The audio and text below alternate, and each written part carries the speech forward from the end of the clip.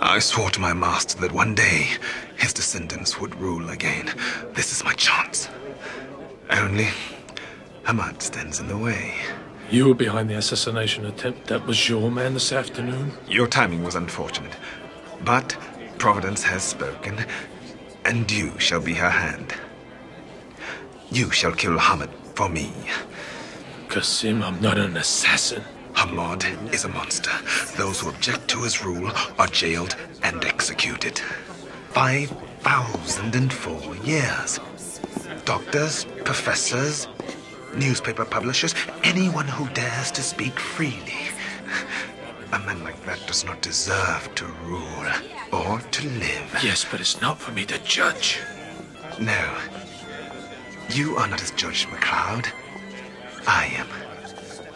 You, my friend, are his executioner. I can't. You must.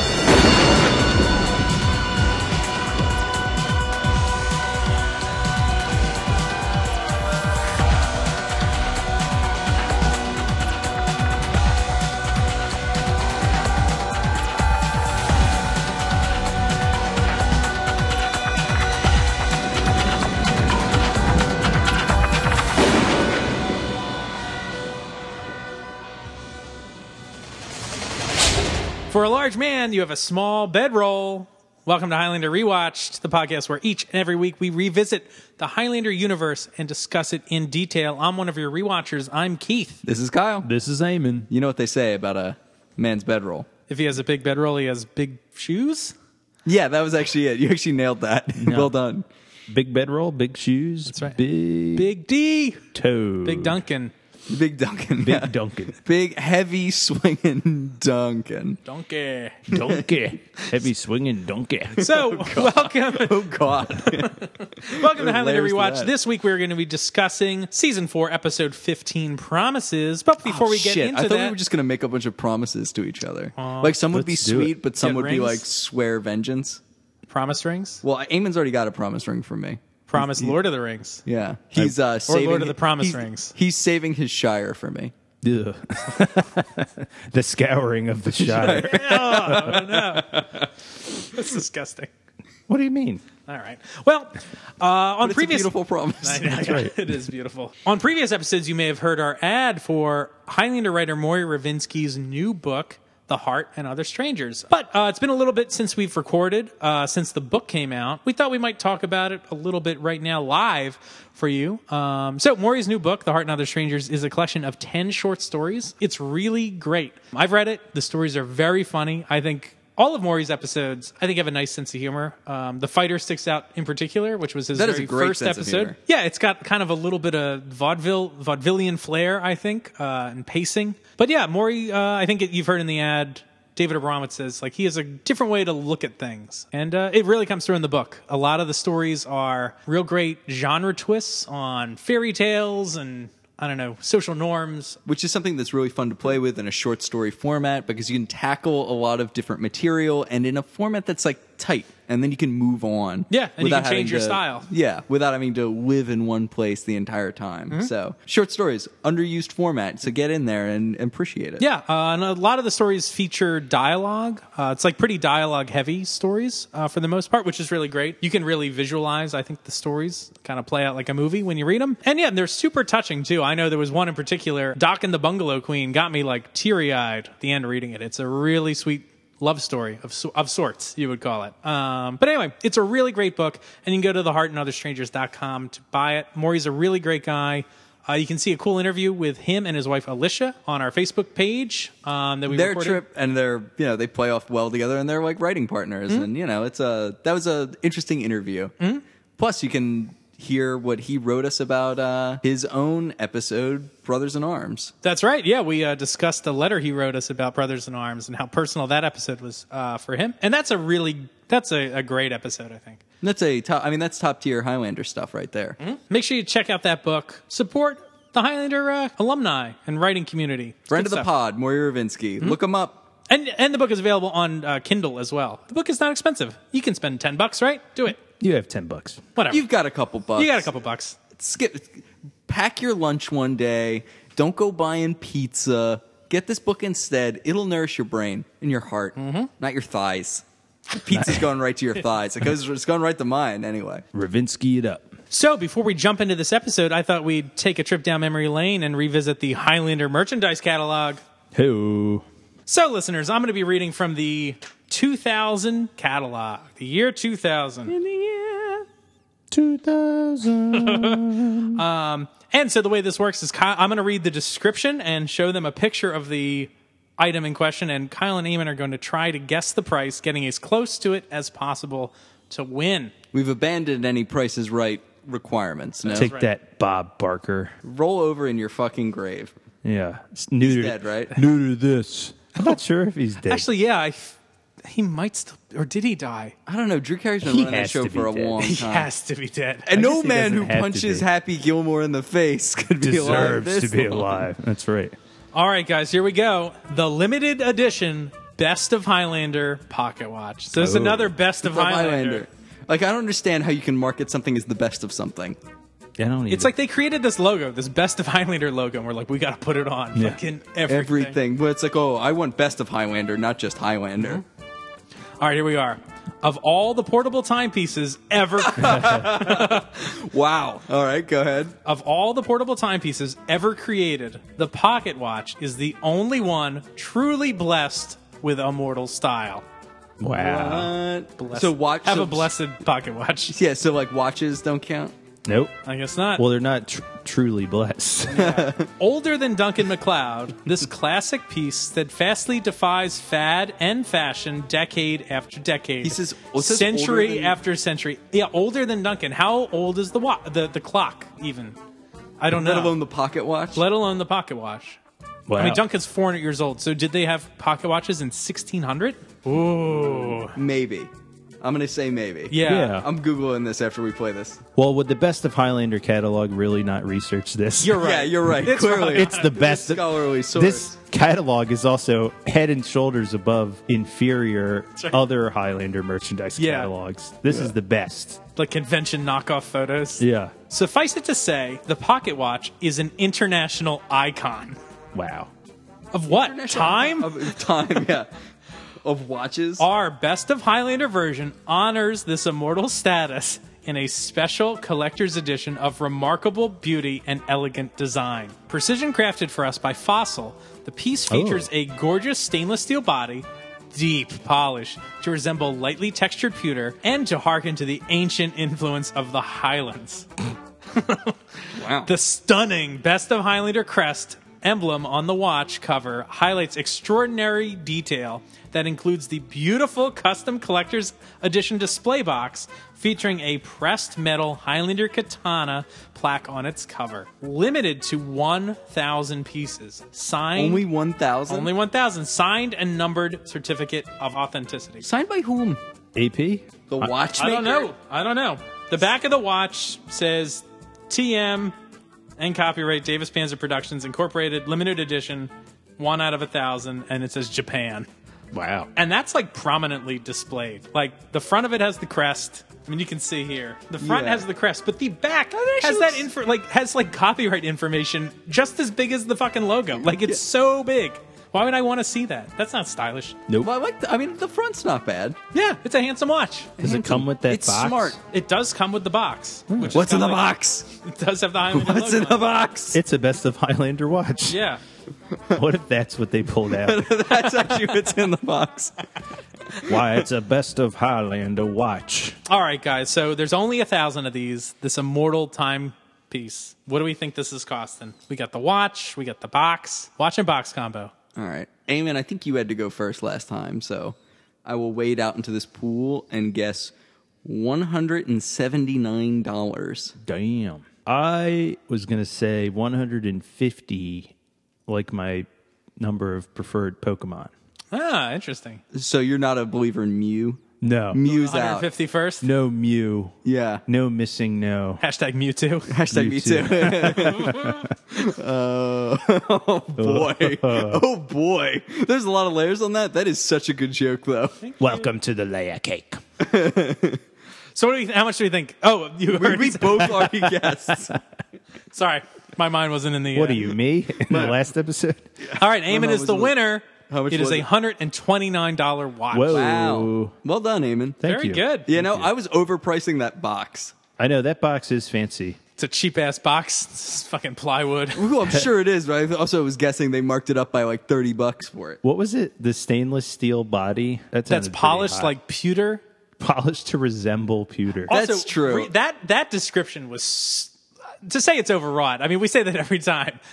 But it was overwrought, but it didn't say anything that was that enticing. I feel like after reading that, like, you know how people like input like books or a script into like a bot and then have it try to generate its own. I feel like we should do that with With the the Highlander catalog, descriptions. like, and then have a computer try to generate a fucking description for something, and it probably would do pretty well. Yeah, that's a good idea. Would So- it be the best of Highlander, though? Hopefully. Yeah. Best of pocket watches. When do you gentlemen think that the pocket watch was actually invented? Ooh. There's some asterisks on this. But Damn. I'm going to say Actually invented. 1760. 1760. Yeah. Would you have it being younger than Duncan MacLeod? Younger, yeah. I could be completely wrong. Just seems like there's so many little pieces. I'm going to trust the catalog and say 1600. Is that right? Yeah, yes. Yeah. So the first timepieces to be worn were made in 16th century Europe, Ooh. were Wow. transitional in size between clocks and watches. These watches were fastened to clothing or worn on a chain around the neck. So wait, The so like original pocket watches you basically made you Flavor Flavor Flav. Yeah. Flavor Flav. But then Wow. in the fast forward to the late 16th century, they started having pocket watches that contained only an hour hand. Okay. And then by the 17th century, men were wearing watches in their pockets instead of as pendants. And that is also the century in which you started to see minute hands Interesting. on the Very pocket good. watches. So Well, we've learned something today. Yeah. And we hope you have too at home. 1610 is when they started covering them with glass. Wait, so it's just exposed? It used to just be So exposed. you could just like put it, like you just knock the hands around by accident. Yeah. Huh. It's a bad system. Yeah. Flavor Flav. Well, I guess they probably had a cover on it, though. Yeah. It probably Maybe made no it glass. Yeah, probably made it very hard to hype up the audience properly. So is Flavor Flav, did he get that because he's immortal? He Yes. could, And or he's he's a just time used to that. Time Lord. Or a Time Lord? Doctor Who? Dr. Flav. Dr. Flav. So are we ready to hop into this episode, guys? I promise. Oh, good. Boy. Funny you should mention that, Eamon, because today we were talking about Season 4, Episode 15, Promises. This episode was first aired February 26, 1996. This episode was directed by Paolo Barsman, He's still kicking. and this is it. He's about This to is kick it? the bucket Oh, because he died. No, he didn't. He's still alive. Oh, okay. But this is the last Paolo episode. Maybe we should give a Went run. out on a fucking weird one, man. yeah. So let's give a rundown of what his Highlander episodes have been. Season 1, he did Avenging Angel and the Hunters. The Hunter. One of those is pretty good. I like Avenging Angel. You're all about it's just because you're a Spadale Ballet fan. That's right. Season 2, we did The Darkness, Ooh. Legacy, Counterfeit Part 1. And in Season 3, he did Blackmail, They Also Serve, Song of the Executioner, Star-Crossed, Take Back the Night, Chivalry, and The Blitz. Although some of those are Season 4 episodes. Yeah, Chivalry and the Blitz are Season 4. So it's 13 total episodes from He Mr. did- Barsman. He did some heavy lifting there in season 3. Yeah. Like he really had some heavy duty episodes. He's lifting the barsman. Very good. Not raising it, So, Yeah, guys, that's what I meant to say. just lifting it. He's this- also very in shape. this Do you even lift, Paolo? yeah. this episode was written by Lawrence Shore, Larry Shore. And guess what? This is also his last episode. It's like fucking graduation day. They're all moving on. So let's do a rundown of his eps. Season 1, Eye of the Beholder. How many Heathcliff episodes did he do? Season 2, he did The Darkness. Hey, another Paolo episode. Warmonger, Prodigal Son. Oh, he also wrote Warmonger? Really? Yeah. Interesting. It's almost like he wrote the episode Warmonger twice. Yeah. How about that? What was the episode the other week that the woman had written that also wrote Rite of Passage? Oh. That was also like a repeat? Right. timeless. Yes, Timeless. Got a lot of mileage. Yeah, Season 3, Larry Shore wrote Obsession. They Also Serve and Mortal Sins. Hey, Mortal Sins is good. Mortal Sins is good. Season 4, he wrote Leader of the Pack. And Promises. So he did 9 episodes total. This bitch is in heat. So Real question though: is Leader of the Pack the best worst episode of Highlander? Yeah. Yeah. I adore It's- that episode. I love it. It's not insane. a clunker, but it's the craziest It's shit. nuts. Yeah. Yeah. He was supposed to kill the boy. Now, every time we talk about Larry Shore, you know what we talk about. Heathcliff. No. Hanukkah Hoops. Hanukkah Hoops from way downtown. Shalom. Shalom. So, Mr. Larry Shore works with a nonprofit Jewish organization which brings community and Jewish heritage to basketball. Basketball. Yeah, it's great. It's great. We keep swinging and missing on updates on this, trying to find this movie. Do I actually have an update this time? No. Yes. Oh shit! So I tracked down another producer of Highlander Hoops. Highlander Hoops. 'Cause I would definitely watch that Highlander movie, Hoops. or like play a video game where you're a bunch of Highlander characters playing Highlander basketball. Hoops. Somebody challenges Mac. He's like, no, let's free throw for it. They Shirts just and play a skins. game of horse. Which is basically just the plot of Escape from L.A. Yeah. He pierces the ball. So anyway, with the I sword. contacted producer Jay Gordon. Hey, Hey, Jay. Jay. And Jay has informed me that the movie will not be ready until 2022. Oh my god, 2022. What That's are they what he said. doing? Avengers 4 is coming out before that, I right? know. Yeah. There's gonna be like 4 Hanukkahs before it comes out. What the F? I don't know. IMDb said this movie was done. Space Jam 2 is going to come out before right. this. Ooh, that's gonna be tough. Maybe they're trying to like come out in its orbit. So it's like people. Oh, let's watch another orbit basketball. space.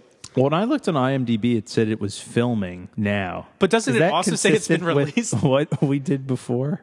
I didn't. I think it it's was. changed. I think because like You've even the changed, man. even the description on Hanukkah changed Hoops has Hanukkah changed. Hoops. Yeah. Wow. So anyway, in 2022, maybe we'll bring the podcast back if it doesn't exist anymore, just Yeah. to talk about this. Absolutely. We'll have Larry on. Sure. And Jay Gordon. Sure.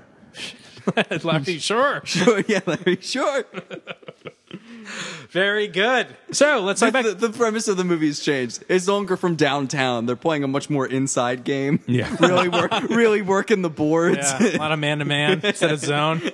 Man to man. Now we're talking. This episode guest stars Kristen Minter as Rachel McLeod. This is her last appearance. She was also in Homeland as Mac's cousin.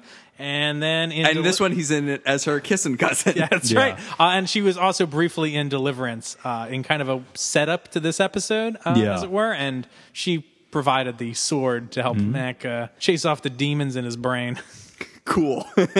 Brain demons. Oh, and of course, she's also in Cool as Ice, the 1991 Vanilla Ice feature. Yes. With a strong emphasis on him as the Brando I'm character. assuming the Marlon Brando Brando role. role. Everyone should see that movie. I barely remember it, but he does a lot of motorcycle tricks, and I remember loving it. It's a ridiculous soundtrack. And he hops over a fence In the motorcycle. in the motorcycle with like a horse. It's like a horse motorcycle race. This episode also guest stars Rico Ross as Kasim.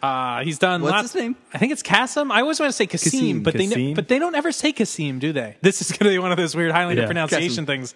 I feel like when they say his name, Gotta it's not cast them all. Gotta cast them all.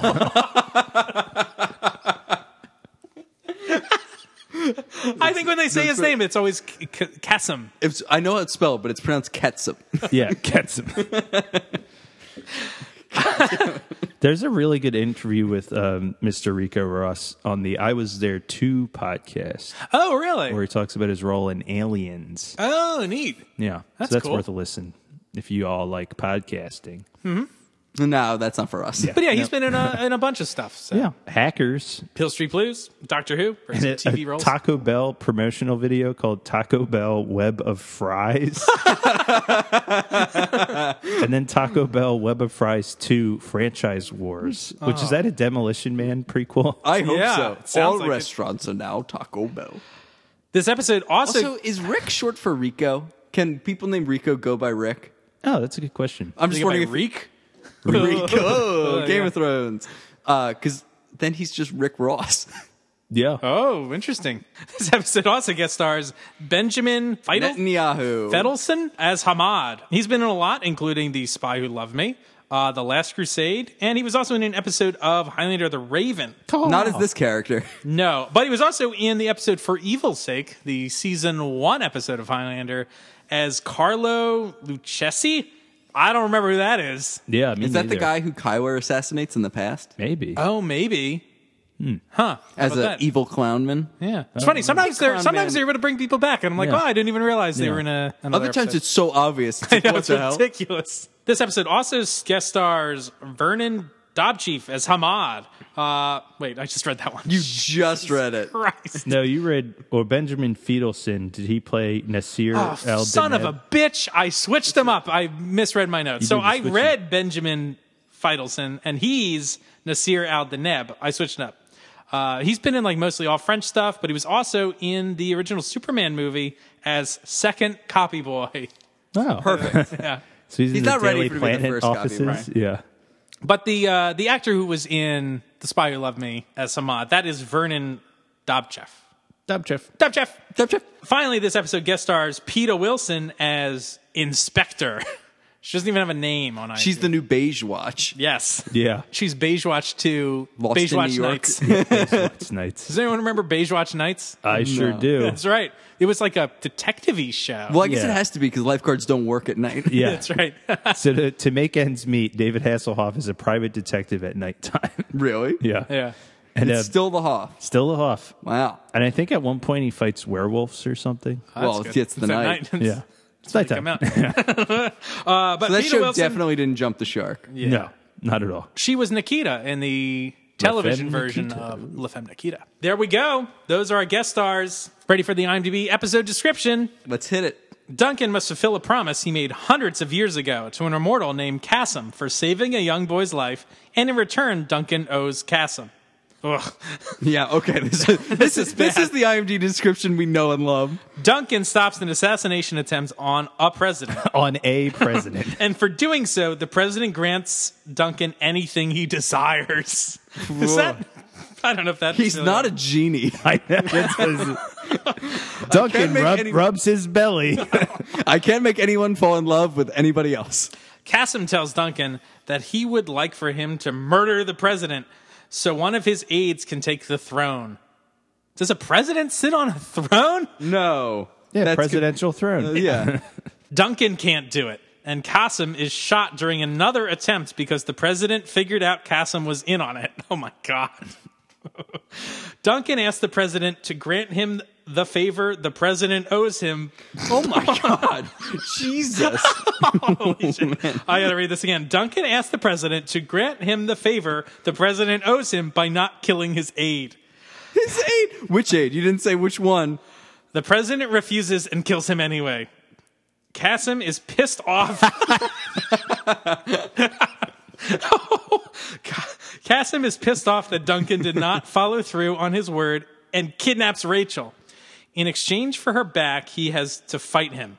Duncan spares Cassim's life and grabs Rachel back, and then proceeds to kill the president for not following through on his word. Spoiler. Wow. There we go. And that that's was- the episode. We don't need to talk about We've it been your now. rewatchers. Yeah, Duncan really gets pissed off. The YouTube is just Cassim, an immortal to whom Duncan made a promise, demands that McLeod assassinate a tyrannical dictator of a Middle Eastern country. Did they ever name what this country is? I don't believe I so. don't think so either. It's like a Parmistan. It's Yeah. like, I feel like it's hinted that it might be Moroccan or something. Well, because they originally were in North Africa. Yeah. At some point. I don't know. It is hinted that it's Morocco. Yeah. So, guys, let's talk about this episode. How does it open up? So Mac and Rachel are in a park just walking around. Just on a date. Just flirting Did- like cousins do. Yeah. Just cousin stuff. She's been there for 2 weeks, apparently. And they've just been tooling around Paris, just Yeah. not ever discussing the fact that Mac's a magic man. Right. And Mac is like perplexed by this. He doesn't understand why she doesn't want to know. And she's like, I get that you're magic. And it's like, what? Like, You do? This is weird. yeah. She says, no explanations are necessary. And Mac's response to this is get the horniest look on his face that he's ever gotten. The phrase, no explanations needed, is McLeod Viagra. It's like, This is what he's wanted all along. yeah. I just Hey, and it's only been 2 weeks since he almost raped somebody. Yeah. so, yeah. Just remember that. 2 2 weeks weeks ago. have passed. And Mac's really taken it easy after, Yeah. his cuckolding porn adventure. This is what he wanted all. And that B word, Anne. Yeah, she had all those questions. Just shut more up, like man. Rachel. And Mac is making up for this by being a cartoon character. He is running in place in circles around her. He's lifting her up and just carrying her around for no reason. Yeah, he's on Cloud 9. Yeah. McCloud 9. He's on Cloud9, McCloud yeah. 9. I do not understand this version of McCloud. It's like he got a joke injection. It's like, boy, raping and killing people really made me a gloomy Gus. Let me compensate for that now. Yeah, this is maybe, it seems There are the no, happiest like, he's been in a repercussions. relationship Yeah. ever. Like, Ever. Like, I don't think he was ever this playful with Tess. Maybe a little bit. Yeah, a little bit, but not like they were lifting making her up. something. Yeah. This is coffee. Make some coffee. When confronted about how he survives, Connor explains it's a kind of magic. It is, in fact, perhaps his most iconic line.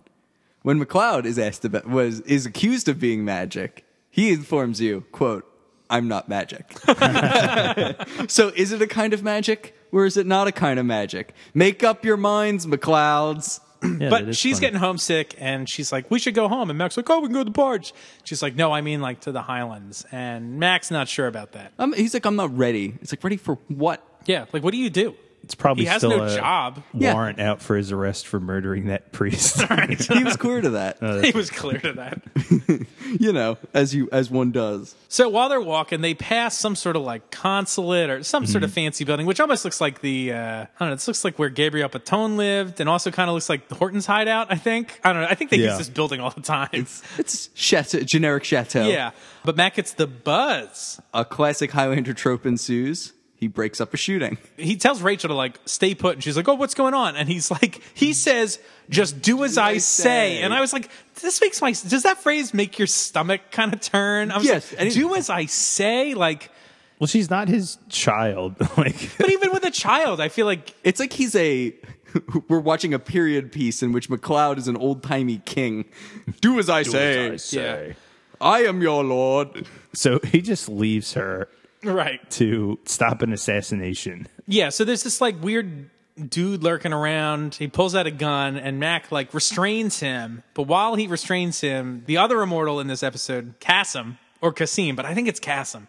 We'll go with Kasim for the purposes of It this doesn't episode. feel right saying Kasim, No. Kasim. Kasim sounds better. I think it's Kasim. but I don't think they say that. I don't remember. We'll never know. We'll never know. Somebody's Yeah. gonna. We'll get email about it. I think Duncan says Kasim and everyone else says Kasim. Adrian's got a whole thing. He's got a whole thing. The Adrian Paul lexicon. Yeah. His expletives. His expletives. Anyway, so while Mac has restrained this dude, Kasim fucking plugs this guy. Yeah, it was just like, whoa, this is a bad dude. Right, like not necessary, but maybe we find out why Kasim Yeah. wanted to kill this guy later. But he's unarmed. Isn't this a problem? I guess not. I don't know. I guess, is he unarmed at that point? I think he still has the gun, but Mac is restraining him. Either way, it's gruesome and very hazardous. It's like you totally could've shot Mac. Totally Yeah. could have wasted Yeah. Mac. So that's our cold open. So we know something's up here. Assassination attempt on a political figure. If it weren't for that stranger, I'd be dead. Right. So afterwards, the president is thanking Mac, and he wants to give him like a car. Wait, does he want to give him a car first? In his country, it's customary if you save someone's life that you owe them. So, Right. like, what a custom. Right. This is like, is he all ADR'd in this scene, the Yes. president? He is President ADR. It's terrible. Oh, maybe that's the name of his country. ADR? ADR. Ah, that's true. From the land like of that. ADR. ADR. I think it's ADR. ADR, yeah, in their That's how you language. say it. But also, there's like some shade thrown immediately. Like the guy Kasim like thanks Mac as well and goes to like shake his hand or touch him, and like Mac kind of pulls away, and it's like, oh, what's this about? Like they clearly know each other. And they've known each other for 200 years. We get a flashback. That's right. To North Africa in 1755. We see just like a general village crowd, and like we've seen this village before. It's finale part 1. Duh. Also- Yeah. Finale part 1. Duh. According to the Highlander Wikipedia article, I don't know what the source of this is. The source. Hamza El Kahir is the teacher of Kasim. Oh, I feel like we read that Ooh. in maybe in the Watcher The Chronicle. Watcher Chronicle. That's That's amazing. right. Well, he Tying did a those bad threads job. together. Yeah. Oh boy! And we get Kasim Kasim, whatever his name is, he shows up dressed as a Sunday school play character. Yes. With the weirdest His costume is awful. The His beard is so fake. yeah, it's It looks like a cartoon or a drugstore costume beard. yeah. So we find out that Kasim serves the House of El Deneb. Anyone else Google that? El Deneb, it's a constellation, right? Why don't you Yeah. tell us about it, Kyle? No, it's just not real. Yeah, it's not like Real, I okay, was curious yeah. if it was real. But, No. but it is a thing. Deneb, Al Deneb is a Sure. thing. Yeah, sorry, I didn't really read much about the constellation. Yeah. I was not interested. Oh boy, Denebs and Deneb knots. I'm sorry, what? shit. So we cut to oh boy, Are you ready for some ostensible comic relief? yeah. So we cut to a little bit later, and Mac is like, He's on the beach. He has a boat. yeah, and Is this supposed to be like a beachfront property? it's a beachfront property, Yeah. beachfront campground. Mac is cooking up a chicken or whatever. And what is he singing? My body lies before the ocean, my body lies over the sea. This is, again, a very interesting version of Mac that we do not see Yeah. very often. Yeah, some dude's hanging out in the dark, and Mac, of course, with his expert tracker skills or whatever, realizes somebody's there. Anyway, he's this kind of. But how? He hasn't even met a Native American I yet. know, right?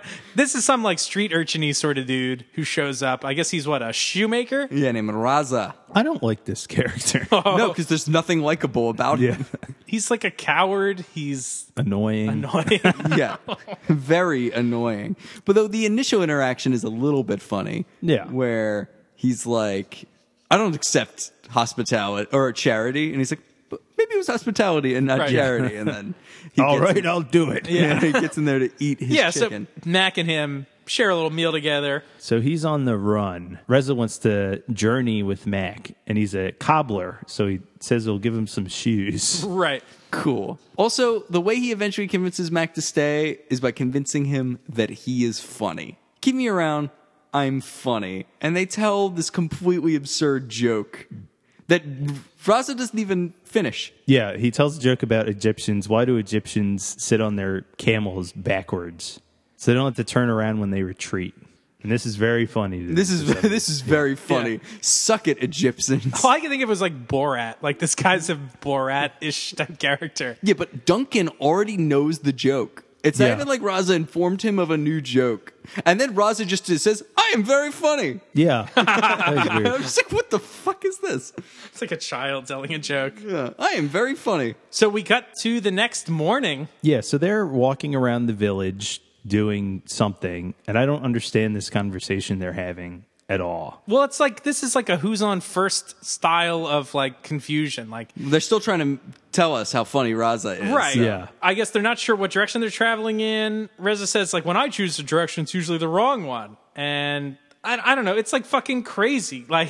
What is it? This dialogue? Reza says, but there would still be 3 other directions to choose from. I would have to choose 2 more directions, then take the remaining direction. The one I didn't. I was I just wrote this guy's a fucking idiot. No, because I don't Max says- understand. He says, when I choose a direction, I choose the wrong direction. So Max says you should choose a direction and then go the opposite way. Right. But then he's like, but there are more than 2 directions, so I'd have to choose 8 directions. Oh my and it's God. just ugh. Ugh. But then Pew Beard shows up.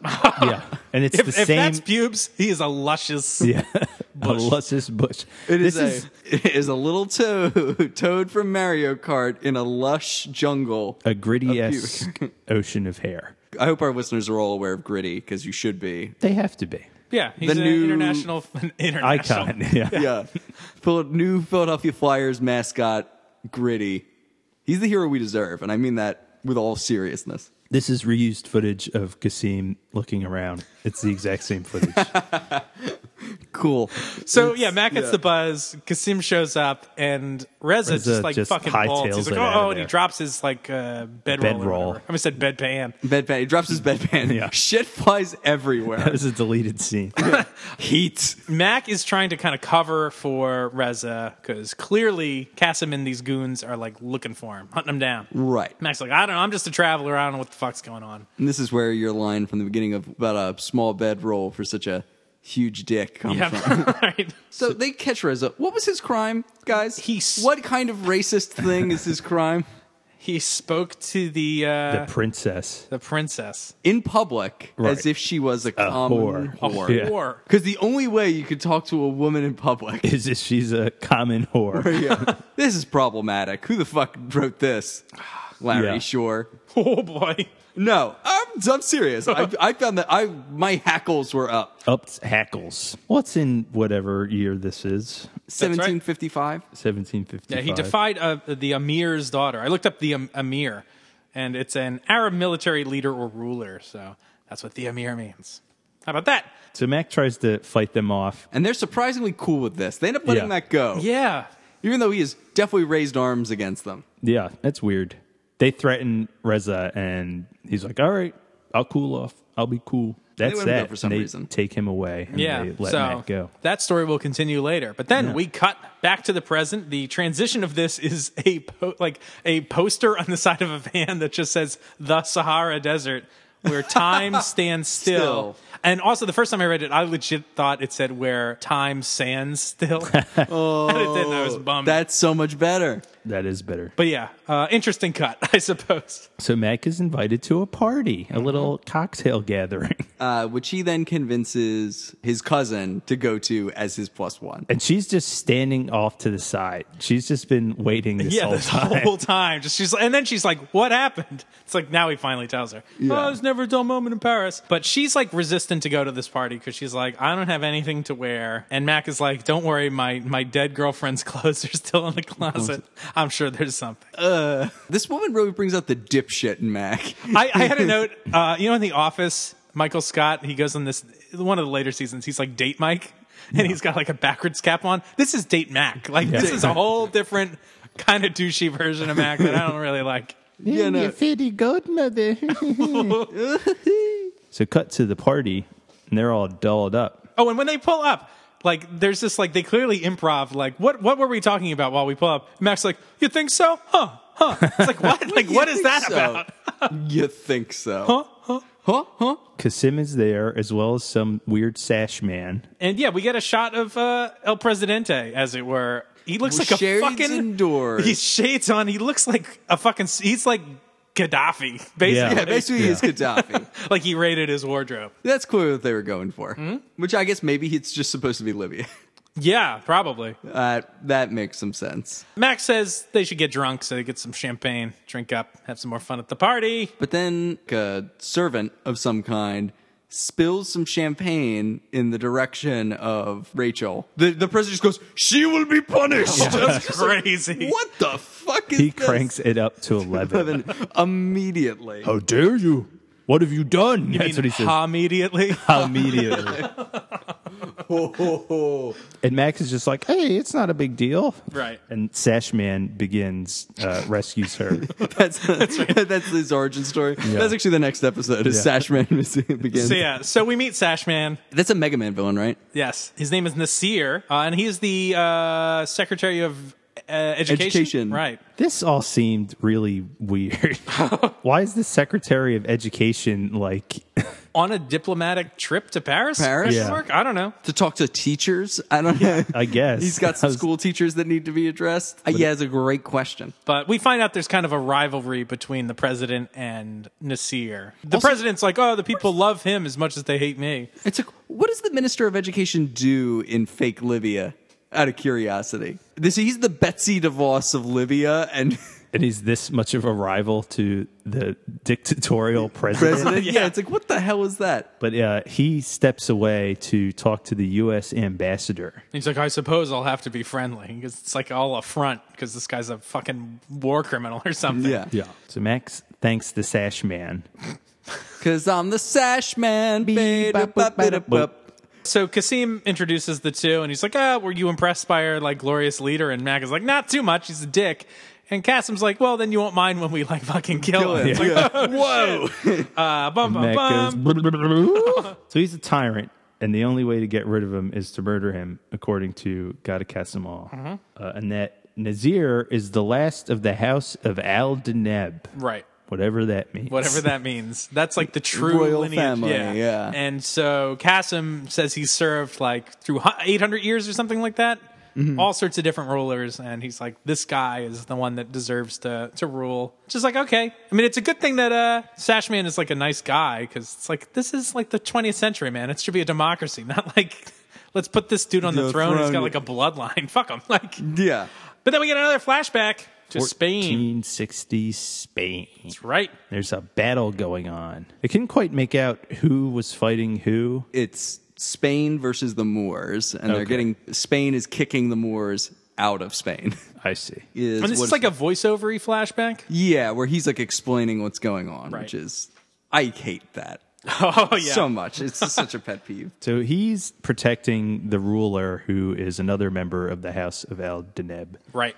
Whose name is Bowden. Bowden. And things do not bode well for Nope. Bowden. No, someone takes a bow and arrow. It's a crossbow. Crossbow. Crossbowden arrow. Yeah, it's an even neater pun. That's good. And they fucking shoot him. Yes, he gets wrecked, but for some reason, this very condescending king is like, you owe me 800 years of your fucking life. Yeah. To make, for such a self-serving reason, like make Yeah. not like protect our country, like make sure that my family rules this country. And Qasim is on board with this. 1,000%. He's like, yep, okay. Yeah. This is like when Mac fucking had to make that promise to, what's that, in the samurai? To protect the family. Oh, forever, yeah. Like, Yeah, won't yeah. give that shit up. Yeah, like, geez, Louise. Right. Well, that's different. Protect my family is different than put my family on the throne of a country. That is so different. Right. Yeah. Also, why isn't his family still ruling? Like, he implies I guess that they got overthrown at some point. at some points. Does that just mean Kasim blew it in the past that he's trying to make up for it? Ooh. Don't blame Mac for your failures. Ketchup. Blame Like, your Yeah, shut up. shitty family. Can we talk about the sword fighting in the scene? Yes. I think it's cool as shit. It is cool. And his outfit is nuts. Yeah. He's Yeah. got a fucking robe thing on. He's With got like the a- cool glittery turban. He's got like a shield on his chest is like his armor. It's odd. It's cool. It's cool though. I like it. I'm into it. Yeah. And he's housing people. I like the setting. It's like a cool castle setting, and Yeah. all the guards look cool in their Spanish armor. And There's I'm lots just distracted by that beard, man. The beard is rough. So bad. No bueno. They've done beards before, right? Am I, or maybe not? Max had a beard. Yeah. It didn't look that Hasn't it? bad, Yeah, but did it? was Mac's beard real? Don't know. Yeah, I don't know either. Deneb. Didn't it? But while he's consoling the Sultan, Qasim gets a fucking shot in the back, and they die like in each other's arms, which is very sweet. Very romantic. Yes. They have a real bromance. Oh, So back in the present, back at this embassy, Qasim wants Mac to kill Hamad. and apparently Mac has made a promise to Qasim in the past, and that's why Mac is now the perfect candidate to leave Harvey Oswald this president. Right. Also, this is crazy because, well, Qasim. Something like this before. Whatever do you mean? Was there ever an episode in which Mac made a promise to a morally dubious immortal that he has to honor in the future? Not that I'm aware of. My notes just refer to this episode as racist warmonger. Racist. Racist warmonger. So cool, we're boy. doing that. Qasim's like, this man does not deserve to rule or to live. And Mac is like, that's not for me to judge. And I was just like, you are Mr. Judgy. Like, Mac Also- judges shit like this all the time, I think. In this Also, very episode. Spoiler alert. Spoiler alert, he does kill this man. So it is apparently for Mac to judge. Sure. As Right. Mac eventually decides. Mac, what the fuck are you doing in this episode? This is Mac, insane. I don't know. This is the worst judgment from Mac Ever. Yeah. I think When of I see anything him we have seen. Kill the Like, president at the end, I was just like, what the fuck? It's like out of nowhere, too. It's Yeah. like, oh. His cuckolding plot was borderline more sensible than this. So we get another flashback to North Africa in a dungeon in 1755. Mac's thrown a jailbreak. That's right. Jailbreak. So Mac is breaking Reza out for some reason. RZA? The RZA, yeah. It's He's actually the breaking Jizza. RZA. He's breaking the Jizza, the genius, out of jail with the G. Jail. Yeah. Like, why is he going through all this effort for this loser? Well, it's This like- loser. I think he does not believe that he should be, He's unjustly imprisoned. yes, Yeah. for talking to this Aldeneb woman. Right. Well, I had in my notes, I was curious if this happened before or after Mac's stint in India, because that has a very similar, like, hey, like, do what the heart desires sort of vibe. Yeah. But Mac was in India in 1764, and this flag is in 1755. So maybe he's on his way. yeah, exactly. So, but I mean, Mac's kind of following the same philosophy about like The heart wants what it wants. yeah, exactly. So he breaks him out after bat-macking some guards. Yep. He cuts his chains, surprisingly. But then, your hands and your head. alas, Ketchup catches them. That's right. Alone. Holds him off By at the himself. pass. Yeah, It's 2 they're on going up 1. some stairs or whatever. But Mac kind of lays down this thing like you shouldn't punish him with death, blah blah blah. And this is where Mac makes his promise, the titular promise, All right, I have a lot of or thoughts. one of two titular promises, I suppose. Ready for rant number 1 about this? Go for it. Why would you ever trust this man? He is dishonoring himself by making this deal. Hear me out. Hang on. Hear me out. First off, I don't know why you make a deal with this guy alone anyway, because it's 2-on-1 between you and this guy. Like, you're not trying to take his head. You're just trying to get past him. I do not see a reason why you wouldn't be able to get past him. Second, we don't have any semblance that there's anyone else there. It's not like we see Kasim give an order to other guards to let them go. They've pretty much made it out except for fighting Kasim. Also, Kasim has shown himself to be someone who is willing to imprison and kill a guy for, like, in his mind, insulting a woman's honor. I am not sure why Mac is that invested in keeping this guy alive and dealing with him in the first place. That's point number 1. Let's set that aside for a second. Point the second. This guy, if he is responsible for upkeeping law and order, his honor is bound to punishing Reza. Mac just straight up bribes him. He just accepts a bribe. So why on earth do you trust this man's honor in the future? Because you're either someone who makes bribes or someone who takes bribes. 2 dishonorable acts. I'm not sure why anybody is trusting anybody in this circumstance. What is Kasim doing? He's like, well, we're both men of honor, though you can effectively pay me to not do my job. But trust me, I'm a man of honor. This is insipid. Also, what guarantees that Mac isn't going to get his head chopped off? Yeah. Also, why does Mac want to before be you see him again? Yeah. Also, why does Mac want to be his friend? He's like, oh, you have my friendship. Why do you want to offer this guy your friendship? You know nothing about him, and he's an asshole to the extent that you've seen him. I don't know if Mac thinks he's an asshole. I think Mac thinks he's an honorable guy. Why? He seems He's to got be a sweet robe. He's, I don't know. A man with that robe couldn't be a dick. The guy has his own code, it would seem, and I think Mac That involves respects it. taking bribes? Well, at this point, yes. Yeah, okay. Just making sure. Just make sure we're on that But level. a bribe for the right reasons, right? Is it? Yeah, I don't know either. It's purely selfish. It doesn't hold up under scrutiny. No, Yeah. it doesn't. So I don't quite understand it. Because this is the alternative is fighting him. And Yeah. I don't know why Mac in this period isn't fighting him. Maybe he just wants to protect his friend. Who I don't understand why he's friends. Yeah. Maybe he wants that pair of shoes. Yeah. It's true. I can't let him die before he makes me a new pair of riding boots. I really want those shoes. Kasim kind of alters Mac's I'm altering the deal. deal. Yeah. Yes. Pray I do not alter it further. He says, all right, you owe me a favor if I spare this person's life. And then he says a life for a life, which is altering it even further. Yeah, Right. it's a different kind of favor. That's not a favor. That's, a life. So that's interesting. It is interesting. But Mac makes this deal. He's okay with it. reasons. Huh. We live long, McLeod. I will not forget. Right. So we cut back to It's the... so ominous. Oh, It's it is. so obvious that this guy's going to make him do something horrible in the Right. future. Yeah. And Mac's just like, okay, boy, glad I worked that out. Well, maybe Mac thought, just like you said, why does Kasim want to make this deal with Mac? Maybe Mac will die. Maybe Mac's thinking the same thing. I'll make a deal. Maybe Kasim will Get kick his the head bucket chopped before off. I have to Yeah. before he cashes this in. Anyway, we cut back to the present, and Kasim has given Mac a business card of a restaurant. And he's like, meet there tomorrow night, and we're going to take care of this shit. And then Rachel comes in with some side boob. I missed that. Well, It's in the Euro minutes. Your wife? No, distant cousin. yeah. That's so weird. It is fucking weird. This is my cousin who I have sex with. Yeah. Yeah, no, that's very odd. But she's like, what's happening tomorrow? And Mac's like, nothing. It's like, oh man, this is like Anne 2.0. Like, yeah. just deny, just don't say anything. Deneb. So we cut later, Quay by the barge. By the bar. Also, I looked up, I was just kind of curious. I was like, I wonder how much it costs to keep a barge in Paris. It depends on the size of your barge and where it's docked, but it's about $1,000 a month Damn. to dock a barge. That's not that bad. Although you do have to upkeep buy and upkeep a barge. Yeah. So that's pricey. there's But that. everything I read was that, like, hey, this is an affordable way to live in downtown Paris.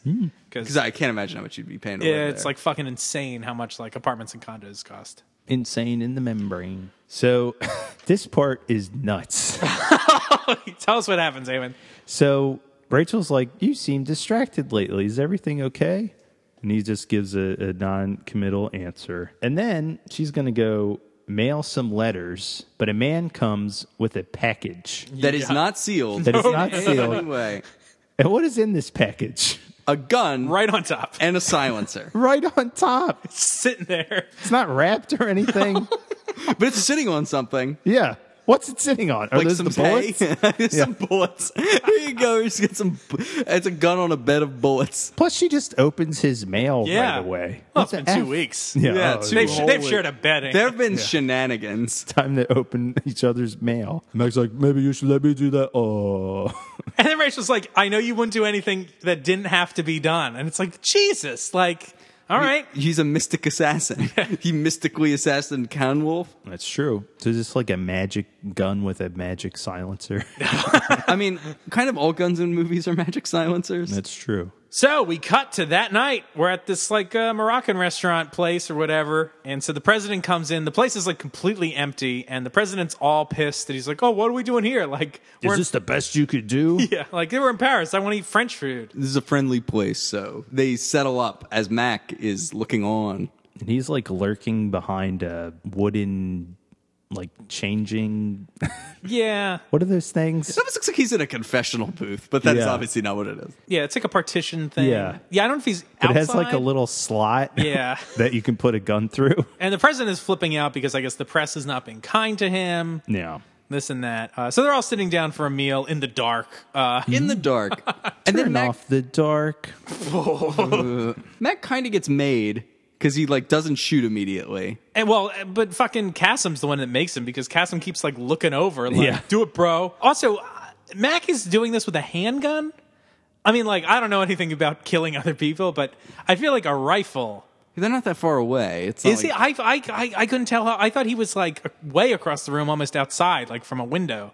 It's like, shouldn't Mac be he's- shooting with a rifle? He's like in the room. Yeah. He's like. He's in the room. Yeah. It's coming from inside the house. Yeah. But Mac fucking chokes. I'm like judging Mac for not killing this president. Well, I'm curious why Kassem never just kills the president. Well, he tries. Well, at Yeah. this point, but just like fucking do it. Like, what is all this charade about? Like, Yeah, what is this charade about? Because he doesn't want to get killed. Well, then his Kassem just should blow. He should just blow up like a whole room and just be like, "Oh, I guess I survived." Like, you know, Yeah. just kill everybody.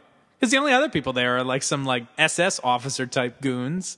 I like that you're just really advocating for killing more people. It's like, well, if Qasim was like a smart terrorist, he would. Well, he's a bad guy. I guess so. Yeah, he is. Yeah, he's a bad dude. Right? Maybe not. Maybe I don't not. I mean, I was just ragging. I was shitting on him a lot before, but we don't know for a fact that he's a bad guy. know. Right. No, I guess he's, not. He's got such an oddly personal motivation for something so important. It just seems Like like millions of people's lives hinge on this decision. I get that Qasim thinks that the Minister of Education's a good guy, but at the same time, it's like, oh, I made a promise to his dad is not a great reason Yeah. for him to be the new president.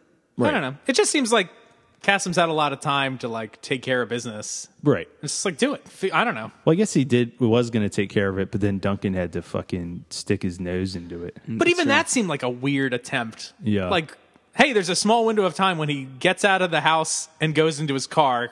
Can you shoot him with a handgun? Like, that was the plan? Like, this restaurant plan seems Out in better. the open. Out in the open in the middle of the day. Like, Yeah. why not at the restaurant? Kassem's not really questions. thinking. But the president gets hip to this and is like, guards. And then Kasem points his gun at Mac and then points it at the president. Yup. Why? Like, why does he think he's going to be able to pull this off? Is he like maybe thinking, fuck you, Mac, I'll shoot you? And then he's like, fuck it, I'll just shoot the president. Yeah. I don't know. And makes like, no sense. what to what end is he going to shoot Mac? Is he going to shoot Mac dead and then Mac will revive? Like, I don't know. This is so fucked. Yeah. And then he gets machine gun. Yeah, he really gets taken out. Yeah. I was gonna say there's some good Dutch angle use What? Ooh. in the restaurant, which is good because it shows that something is not right in the scene. Is it that Mac is working as an assassin? Yeah, I think that's what's not right. Yeah, I think that's what's not right.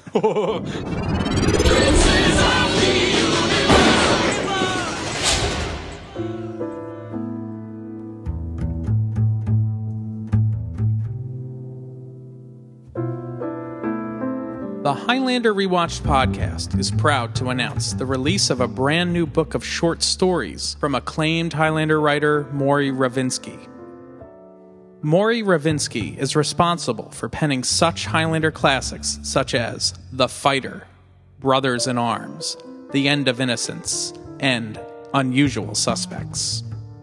Maury's new book, The Heart and Other Strangers, is a masterfully executed collection of short fiction. Don't take my word for it. Listen to legendary Highlander producers and writers David Abramowitz, Gillian Horvath, and Donna Leto.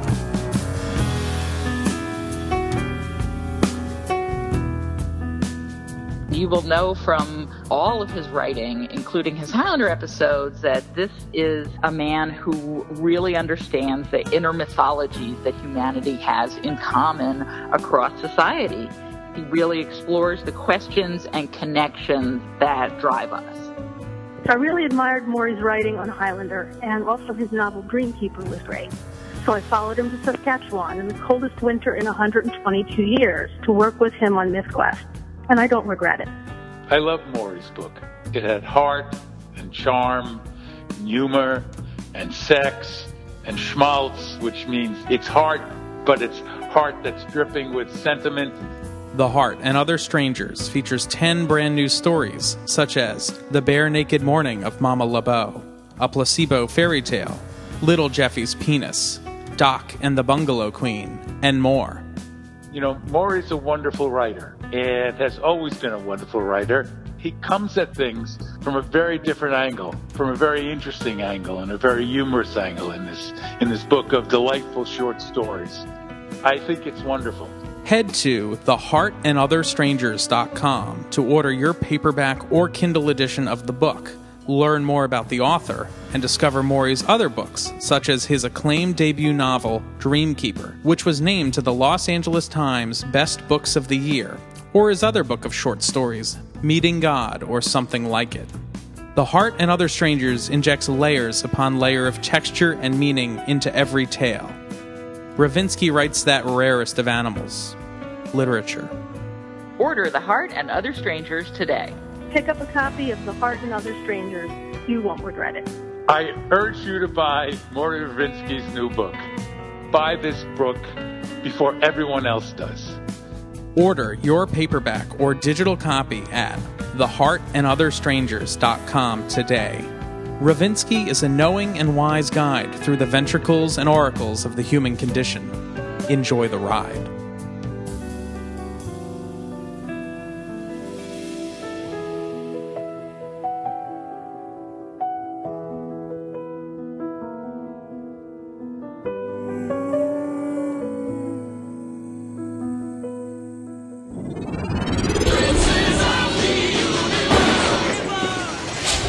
So, Kyle, we cut. What happens next? So then Mac is looking rather glum, and Rachel comes over to him, and they have a nice little conversation that's kind of about Darius and how he had this friend who gave up killing. Do we want to play the clip? Yeah, let's listen to this. This is a good discussion. Then we can talk about it. Are you okay?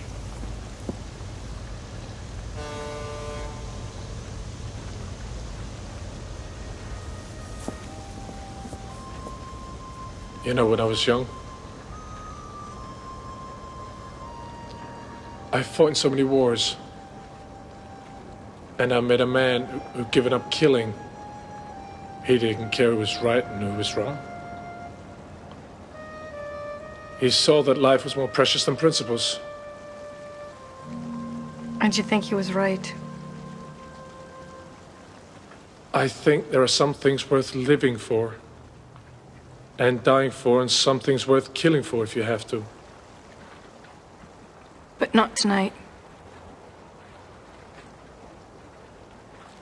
No, not tonight. Then your friend would be proud. I wish I knew.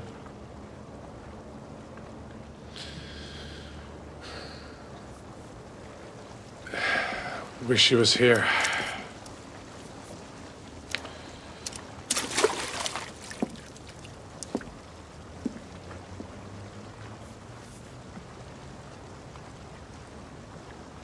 made a promise to someone, something that I couldn't keep. I'm sure you had good reason. Yeah, but is that enough? Sometimes I think that a man of honor does what he swears and says to hell with the consequences. I think a man of honor lives with whatever he does. Can we talk about the moral of this? Sure. A man of honor lives with whatever he does. What the fuck does that mean? Does that just posit a world in which honor is equivalent to just shamelessness? It's just like, oh, well, I know I did a bunch of wrong things, but I can live with it, therefore I'm a man of honor. What does that mean? I think it means more like, or I took it to mean more like owning what you do. Taking ownership. I don't know. That's how I interpreted it. Yeah, it's something kind of like that. It's like promising someone you're going to do something bad. So is it honorable to keep the promise, but you've still done a bad thing? It's more honorable to just do a good thing. Like, I think it's more about, like, your words are not your honor, your actions are your honor. Well, I think the honorable thing is not to make promises to bad people who are going to make you do bad things. Like, once you've done that, you've lost the ability to behave well. Or is the honorable thing doing whatever it took to get the RZA out of jail for being in love? Fight the guy. I'm just But you saying, might get hurt, man. He chose to bribe a bad person with a price that he knew was going to be too costly.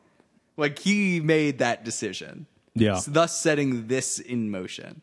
Like, when he comes back and says, "Ooh, so you owe me a favor? A life for a life?" It's like, you know what's coming. Maybe there's a world in which that means that you equivalently spare someone important to him.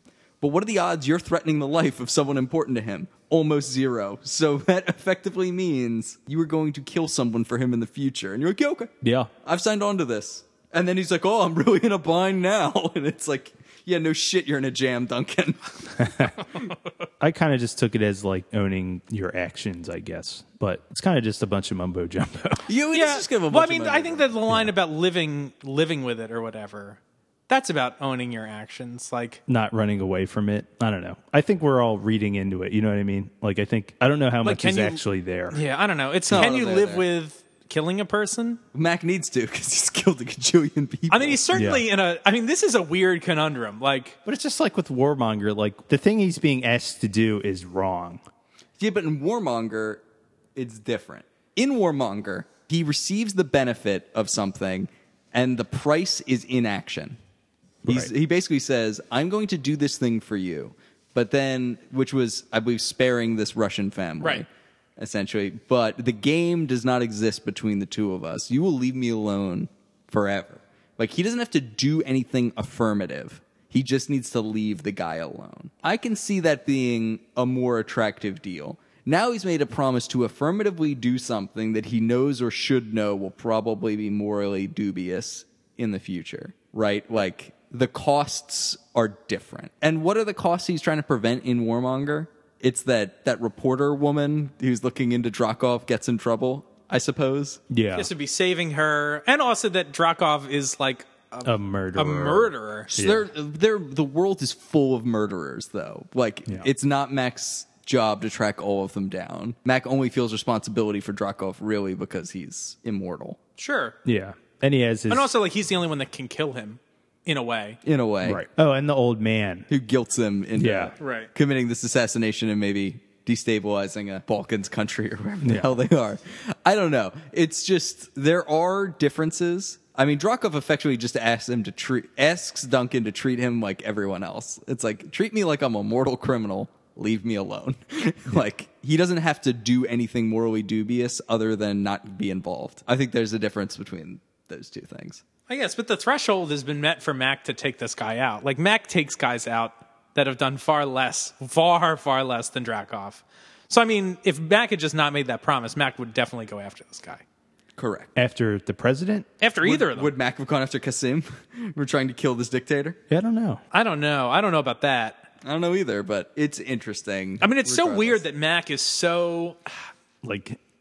hung up on this promise. I mean, the fucking guy he saved is dead by like hundreds of years. Well, that's true, but I was going to say, like, all things being equal, like, this guy cashed in this promise on, like, the greatest guy. Like, Qasim could have asked Mac to kill, I don't know, his wife's love. I mean, like, something, you know what I mean? Like, it could have been over some bullshit. this ain't bullshit. Like, this guy's a war criminal and a monster. It's like, also- you hit the jackpot on, like, feeling pretty good about how this all shook out. Like, it could have been really morally dubious killing anybody else. I will push back strongly Okay. on the notion that killing even an evil dictator is not a morally dubious action. Look at current Libya after we killed their morally dubious dictator. Okay. Or look at Iraq after we killed their morally dubious dictator. But Just saying. those ramifications are never put forth by Mac. Like, what will happen if I do this? I don't No, think. but they fucking should be. Well, they should be. But I mean, I think if the show made that argument, I'd be more on board. But Mac is just like, oh, I can't kill this guy. It's like, he's awful. Like, why not? Kill him. Yeah. Like, if you're just hung up on, like, it's not my job, it's like, come on, man, bullshit. Like, One, lots of things. Not his job. Well, like, in but the it sense- is. I know it isn't. But, you know. But two, like, you shouldn't make promises that involve killing other people. That is the lesson. Don't make promises that involve taking life. Sure. Because there is no morally dubious way to do that isn't morally dubious. I would agree. So, like, that's the thing that's kind of crazy about it. And Mac does the dubes later in this episode. Well, then he just does it. Yeah. And I like want to tear my hair out. Because Mac is just like an agent of chaos. Yeah. His moral judgments are basically throwing like darts at a board. All right, well, let's table it then right there for now, because we're building up obviously to the end, and we will really get into it then. Sorry, I did not realize I was going to get so fired up about this episode. But It's the more I fine. think about it, the more it irks me. This is one of the most like discussion invoking episodes, I think, because of how crazy everything is and what's come before it, honestly. Yeah. So he gets the buzz and he meets Kasim in the famous tunnel or underbridge. Well, before he's like on his barge, I just had some notes that Mac is like chewing on something and holding a bowl, and there's a loose onion on the table. like it's just sitting there. It's just a loose onion. I don't know. Very strange. But yes, Eamon, he does get the buzz. So Kasim's like, what the fuck, man? We had a deal and you went back on it. And now I'm dead, so I can't do anything. And worse still, Hamad is going to take this out on Nazir Al-Daneb, and like the entire line that I've thought 1,000 years to preserve is going to be snuffed out, and it's all your fucking fault. Also, this is crazy. Mac is like, there should have been another way. If everything you said about him is true, maybe you should have made that information public. And it's like, it seems like it is public. Like the president was complaining about the newspaper report. Like, I'm not sure how this is all shaking out. Yeah. Like, what's public, what's not public? Like, do people not think this dude's a dictator? Yes. He dresses like a dictator. He obviously basically went to the Halloween store and bought a dictator. Like, if there was a costume for, like, Mideast dictator, it's this. Yeah. Well, first off, one, they clearly know they live in a dictatorship. Two, that's not the way dictatorships work. You don't just, like, have a powwow about it and be like, oh, like, maybe we should not be in a dictatorship anymore. It's like... It's like, hey, like that's kind of the point of them. Like, it's like, hey, you know, like maybe you should make this shit public, and then spend 5 years organizing resistance cells, and then another 10 trying to overthrow this regime, and like get ready for some massacres. Yeah, have you thought about an online petition? Yeah, like hey, this dictatorship thing kind of sucks, right? Yeah, maybe we should do something about it. So Mac is just so the House of not gonna Al-Daneb fight. is fucked. Yeah, right. And he gets a sword put on to his neck. Yeah. Because Kasim wants to like fucking throw down about this because he broke the promise. And I was like, shit, Mac is really taking like, I think a risk, like a really rough risk. Yeah. Especially because it would seem like both of these people are like men of honor, quote unquote. Because like Kasim's all about these promises too. And it's like, Mac, you broke your promise. What, you think he's not going to kill you now? Like, that seems totally like this life for life deal. Also, he works for someone who's going to assassinate. I'm going to go on a limb and call that not an honorable action. But yeah.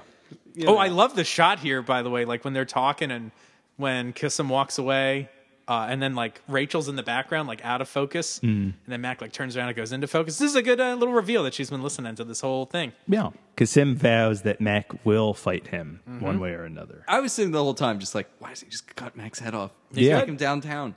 He's lied to you. He's like screwed you over completely. And granted, I think you're an asshole, but like, if you're an asshole, why not take his head? He wants to fight, I guess. I don't know. Or is he in it for the fight. Or frankly, does he want Mac? Or does he practically want Mac to kill him? Yeah, because his life's work is ruined. I mean, I'm sure people fall into a pit of despair when one lifetime worth of work gets ruined, let alone 8. Yeah, this is a big deal for Kasim. Yeah. So we cut to the embassy. We're in the library, and Mac has stopped by to see the president. And the president's at lunch. As one does. And there's a book that's The Wit and Wisdom of Hamid, and Mac comments on the length of the book. Short book. I thought that was pretty funny. Why did I write the word old Cyclops in my notes? Old Cyclops? Is he wearing glasses? Oh, it's because he's wearing shades indoors. I mean, it's like an old Cyclops. Yeah, he is. But Mac hooks up From with X-Men, not the mythical creature. Aaliyah. Aaliyah. Aaliyah. If at R.I.P. first you don't succeed. She comes in and Mac's like, hey. Tell me what Nazir is. But she's impressed that he knows her name. He's like, oh, you know my name's Saeed. And I had to look up, what is Saeed? What is that, like master? Or... Saeed is an honorific title denoting people accepted as descendants of the Islamic prophet Muhammad and his cousin Iman Ali through his grandsons. Interesting. So how about that? So Mac wants to find Nazir, and he does. Mac is like, he seems like a good guy. And I was like, what did he base any of that on? Like being at the party and he didn't want to like... punish the woman. Yeah, I don't know. Or a sash. Maybe he had merit badges on there for being a good guy. Yeah. I got the good guy badge. I got the nice guy badge. I got the why do girls hate nice guys badge. Yeah. I don't understand what Mac is trying to do here. Yo, you got to watch out. You're going to get whacked. Yeah. And then he's like, shut up. Get out. Yeah, he's like kind of rude to him, but also I also don't understand why Mac is there. Also, what is the little pink book that he has to read? I don't know. Is that the Wit and Wisdom? No, that's a different, I think. Yeah. I don't know. Why did Nasir be reading the Wit and Wisdom of Hamid? I don't know. He's reading the Wit and Wisdom of Nazir. So he doesn't take Mac's offer of whatever Mac is offering, help or... Yeah, literally whatever it is that he is offering. I don't know. It's like, hey, guy I just met. And he seems kind of ticked at him that he saved Hamid. But he's like, yeah, I don't need your help. Yeah. I'll be fine. So he meets with Hamid, who's a little concerned that he met with Al-Danab, but he makes his favor, or requests his favor anyway. Yeah, so Mac demands that Hamid spare Nazir's life because Mac saved Hamid's life. That is super suspicious, right? I'm not saying that Hamid should kill Al-Danab over this, but... It is extremely... What the fuck? That would make me think that that guy was scheming against me. Yeah, or that this was all a setup or something. Yeah. My paranoia... If I was a paranoid dictator, my paranoia senses would kick into overgear if Mac did that. Also, I feel like there's a fair amount of like hypocrisy going on here with Mac's request. Like, absolutely. Like Mac is like, hey, you know this life for a life thing, like that I couldn't even hold up. I'm gonna ask you to do it. Like, and you're a fucking war criminal. And I know there's like a difference between like taking a life rather than sparing a life, but still, like Mac is asking kind of the same deal, and he couldn't even do it. He couldn't hack it. Mac can hack it. Yeah, he couldn't hack it or Mac it. Nope. So Hamid's like, yeah, sure. Immediate defenestration. Yeah, whatever. Okay, so you can leave, right? But Mac is like, and if you don't, he's like, so I won't see you again, right? And Mac's like, well, not unless you break your promise. Yeah, it's like, whoa, you're just threatening this guy? Yeah. Threatening the president of a sovereign nation while on embassy soil. So he's like functionally in his country. Fake Libya. Right. Yeah. As he makes this threat. And then in the dark, Gaddafi puts on his glasses and is like, yeah! Like, that's how this scene ends. He just throws on his shades, and that's it. Yeah. He needed the pun. So I don't Mac any promises.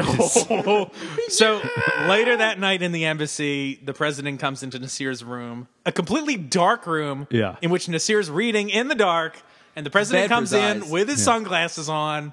Jesus Christ. Why would Duncan MacLeod wish to kill me? And it's intercut with Mac walking to the barge. Which is on fire.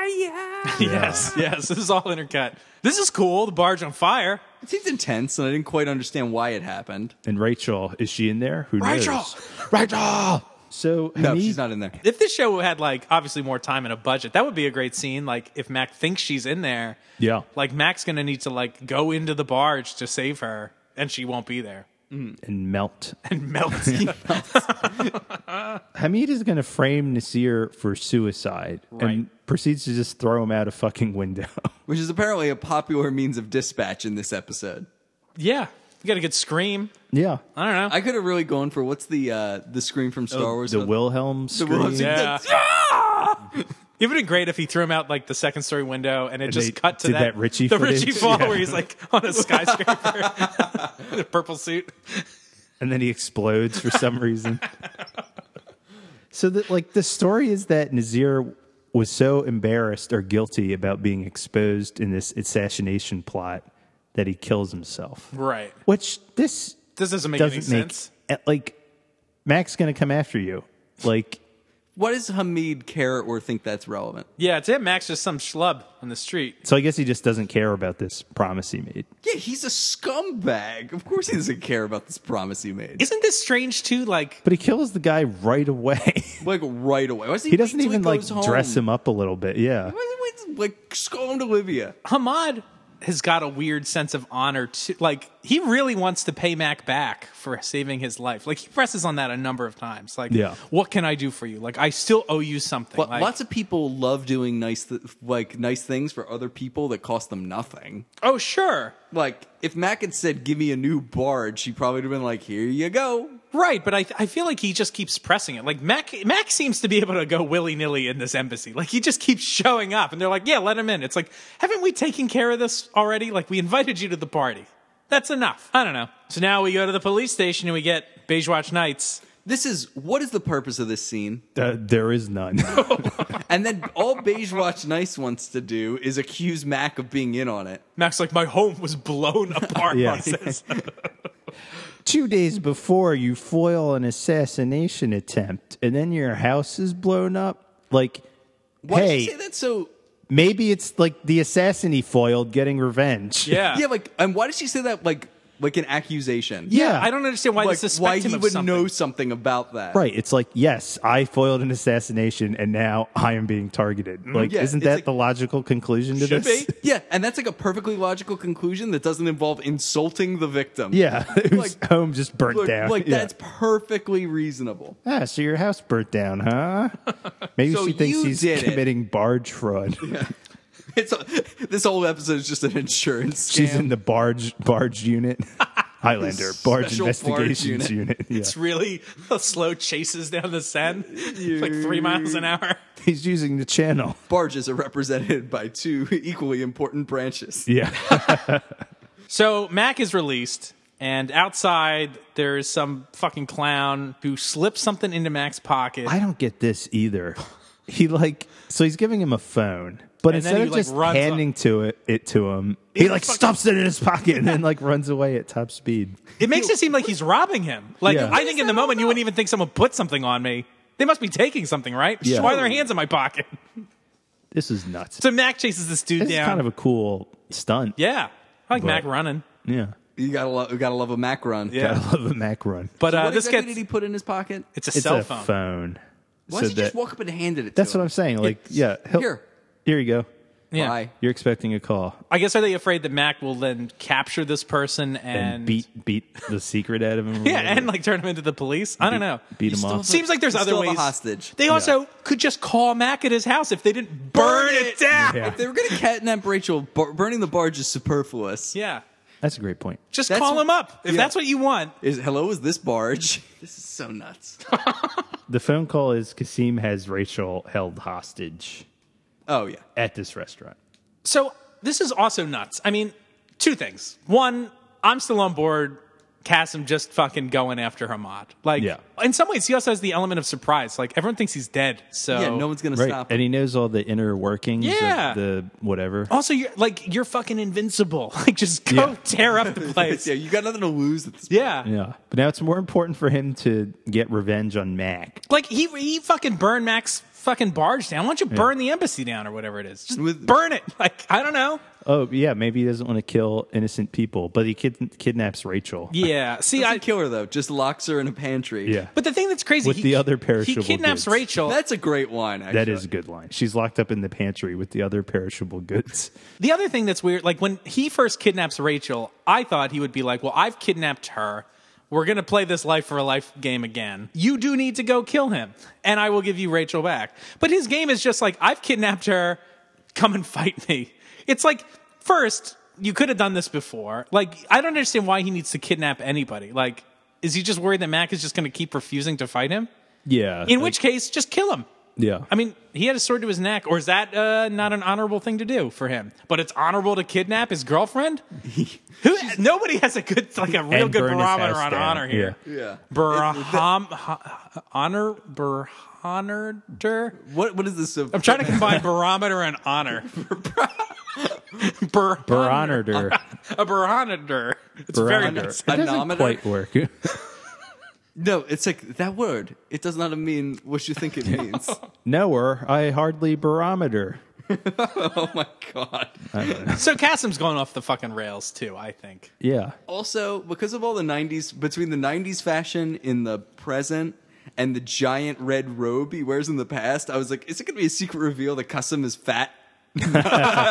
No. Oh, here's another weird thing. I mean, like, the reason Kasim's so fucking mad, he's like, well, now my chances of doing any of this are ruined. It's like, the first time you tried to kill Hamad, like, you just hired some fucking goon on the street. Like, I don't understand what is preventing you from just doing Do that we know again. that was a goon on the street? Who do we think that was? Goon on the street? I don't know. It could have been someone else who wants to overthrow Hamad, someone who supports Nazir.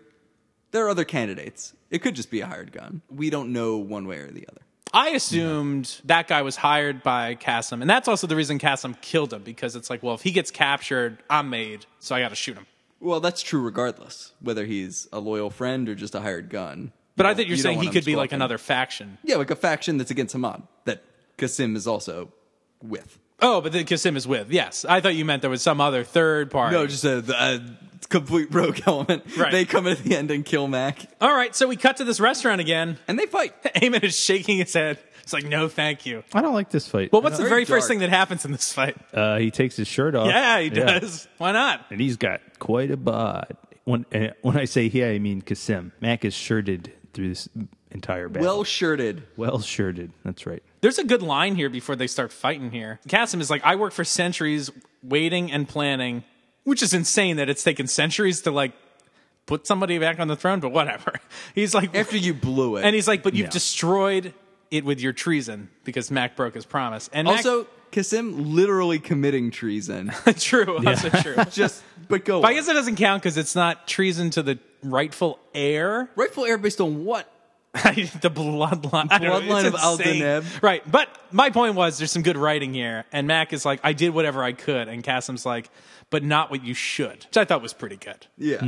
Mac fights in his sweater. And I was like, I got to note that, like, Mac really fights in sweaters, like, a lot. All the time. And I was like, can you imagine, like, in 2018, like, the hero of a story, like, his, like, Fighting in his he's like, sweater. his outfit is like a sweater. sweater.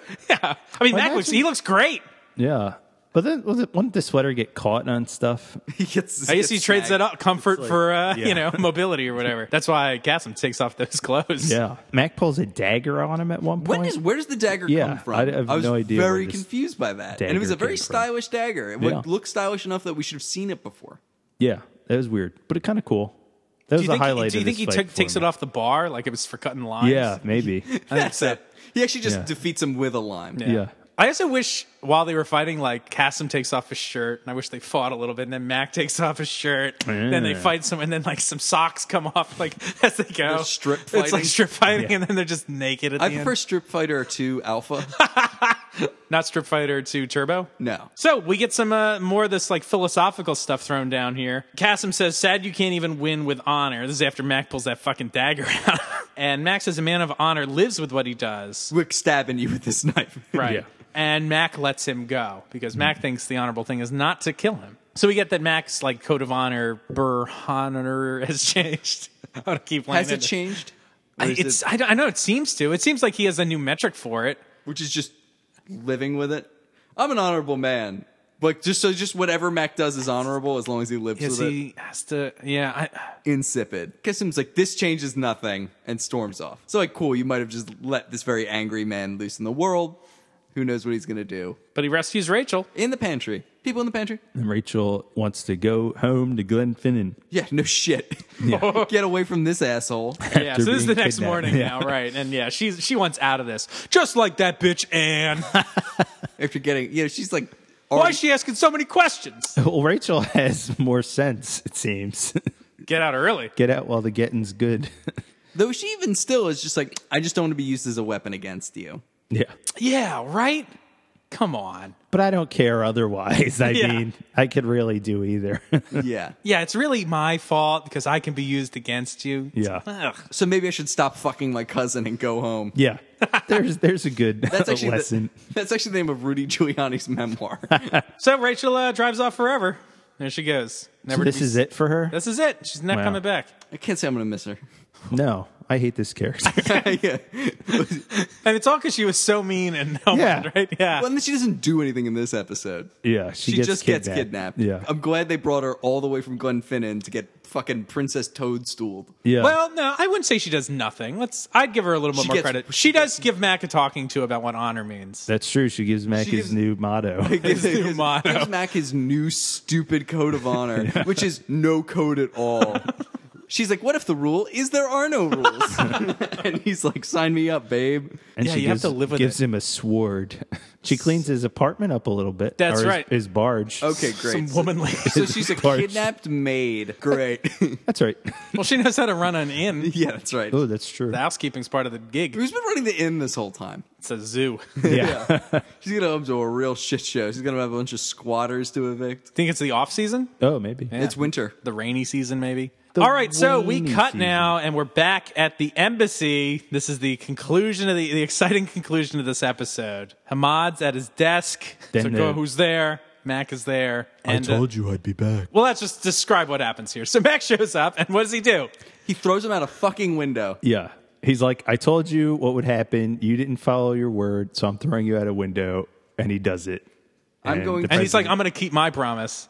And he's like, a life for a life. And then, boom. Credits. Yeah, it's like so abrupt at the end. It's like, holy shit. This is fucked up. It's really Fuck fucked up. this. The only thing that could make this better is if it had a freeze frame at the end when Hamad was like out the window, like falling. This might be the worst moment in Highlander. Well, hold on. When you say worst moment in Highlander, The best of Highlander. best of Highlander. This is perhaps the most illogical, incongruous, baffling decision we see Duncan MacLeod make in Highlander. I will agree that it's a crazy decision. Like, I don't know if I want to come down as hard and say, like, this is insane and illogical. It is. But I do think, well, I just think Mac is completely wrong and, like, really fucked. And so I'm not sure if An utter hypocrite. Yeah, but I would not say that means this is bad. I just think it means the hero of the story has, like, utterly failed. Is an idiot. yeah. This makes no sense. Following the logic that when you break your promise, you deserve to die. Why is Max still kicking? Right. He's holding himself to a different standard that he's holding Kasim. Mac is holding himself to two different standards at the same time. Well, he's only holding himself to one standard. You can Yeah. live with it. Yeah. He's like, all right, so it's okay for me to break this promise, but this person broke this promise to me. Which then so I'm enables me to complete the first promise Right. that Yeah. I broke. He's like, maybe that's why he gets a 2-for-1 here. It's like, oh, I get to fulfill 2 promises. No, he's having his cake and eating it too. That's right. Great. Well done, Mac. Also, way to, like, you're also just now a global assassin. Note the following. Qasim is the person who's trying to orchestrate this whole coup. We're led to believe that there's all this planning wrapped up in the notion of making Nazir al-Daneb the next ruler. So there's some kind of transition plan in place, some way in which we can pivot from the dictatorial Hamid to the benevolent Nazir. Who is going to lead this country now?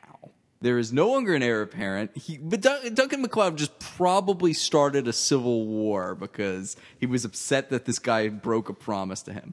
I am going to posit that Mac is responsible for at least 100,000 deaths when Damn. he throws this man out the window. I'll say maybe it won't be so bad. The president did say they love you as much as they hate me. So clearly the president is not people do not worship him the way some dictators are worshipped by their people. So No, maybe but I it just would mean be a factions peaceful. are going to develop and people are going to sure. want to fight. Which General so-and-so is going to pick up that costume and fight other General so-and-so. If Mac just killed Hamid in the beginning, like he said he was going to do, Yeah. his house wouldn't be burned down. His cousin wouldn't have been kidnapped. Right. Nazir wouldn't have been killed, probably. Yeah, Kasim wouldn't be unemployed. So the moral is keep your promise no matter what. No matter what. I am. Well, he ends up doing it anyway. Yeah, exactly. I am fine with the notion that he just says this is not a promise that can be kept, and he says that, and he doesn't kill Hamid. I feel like that is he obviously should never have made the promise, but I feel like that is the correct answer once you've made that poor decision. Well, that's the thing that's crazy, though. Like, literally, those exact words, "This is not a promise I can keep," is literally what Hamad said to Duncan at the end. He's like, "I asked you not to kill Nasir." And Hamad's like, "That was a promise you know I couldn't keep because he was going to overthrow me." And it's like, shit, we're at an impasse here. Like, you both have promises that, like, due to circumstances, you just can't keep. So it's dumb. In short, Mac has no moral reasoning. He did not think about this. He may have destabilized an entire region. Hey, maybe the United States intervention in fake Libya or real Libya is in some way because of Duncan MacLeod's actions. Yeah. Can't wait for them to send a UN peacekeeping force to restabilize fake Libya. The fake casualties are astronomical. Fake. Well, what could have made this perhaps better is like keeping a promise in and of itself is not a moral action or not a moral reason for an action. Like Mac perhaps needed to take a step beyond the promise and say, you know, regardless of the promise, I would like to kill this guy. I would feel differently, I think, about his actions in the end because it just seems like I'm doing this because crazier. You think that's crazier? Yeah, he's like, oh, I'm just going to decide to become an international assassin now. Well, or is that keeping with Rachel's thing? Like, you have to live with it. Like the action is good or bad, not keeping those are just words. Like, you know, you have to live with what you do. And because it seems like the only reason Mac kills the guy in the end is because he broke a promise. You said you weren't going to do it, so a life for a life. I feel like there's at least more moral weight behind killing this guy if it's not about, like, you broke your promise. It's that, like, I think this is the right thing to do. And I know you always make the arguments about like it will throw a country into civil war, which is very true on a very large scale. But I mean, I think these kind of localized small events that this TV show tries to deal with, perhaps if we don't like extrapolate too much global politics into it, you know, this action on its own, I think is like more tolerable or could be more justified if Mac at least comes to some conclusion about it on its own as an action, not as a result of a promise being broken. I don't know. Yeah, I don't know. This is nuts. It's fucking so cold-blooded, too. Can we talk about that? Like, Mac just stroll... Also, what the fuck is happening in this embassy? He couldn't shoot him from across town, but he could get up in his face and hurl him out a window. Did Mac break in? Did he have to go through security? Like, there Did that maid let him in? Yeah, Yeah, like, the what maid the let fuck? him in. Yeah. Or he just snuck in. He still had some wires left over from Amanda from when they broke into that mansion. Yeah, he really bat Max. Yeah. Good. Just nuts. Do you want to play a game? Game time.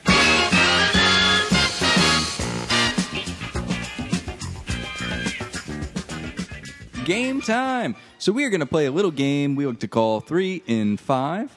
This is the game where I will give a category, and Keith and Eamon, taking turns, need to name 3 examples within 5 seconds that fit within that category. They'll get 1 point for each answer, and if they manage to get all 3, 4 points total. Eamon, I know this is your favorite game, It's my favorite. so you get to go first. It's my favorite. Is this also your favorite game? I feel like people hate this game.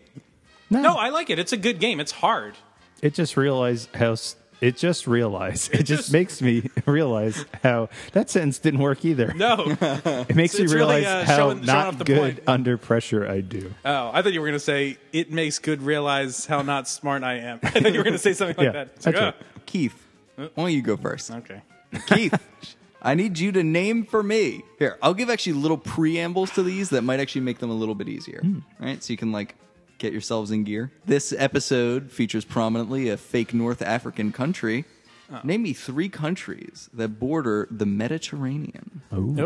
Greece, Italy, Egypt. Correct. That's 4 big old points for Keith. Eamon, name me 3 countries in the Middle East. Iraq, Iran, Afghanistan? Does that count? Turkey? All right, I will give you that one. Wait, does Afghanistan not count? You were giving pause on that. I think it's too far east to be in the Middle East. So it's But- in the Far East. Not I the mean, Mid-East? I'm unsure, but with the addition of Turkey, we'll just call it all square. All right, 4-4. 4-4. Tied it up. like Duncan MacLeod's ponytail. Ponytail, that's right. Or how Rachel was in that fridge. Yeah. Tied up. Perishable goods. Keith, this episode features quite strongly Duncan MacLeod foiling a random shooting. Can you name me 3 episodes where Mac disrupts a shooting? Sure. Oh, fuck, Kyler. What's that called? Oh, my God. Counterfeit part. Nope. Oh, this is rough. What's that called? What's the Kyler episode? See no evil. Nope. There's a word. For evil's sake. No. Mm-hmm. Damn it. I got That was about 15 seconds. Yeah. I know that one tripped me up right from the beginning because all I could think about was that episode. And He how does it a lot, though, right? Oh, like constantly.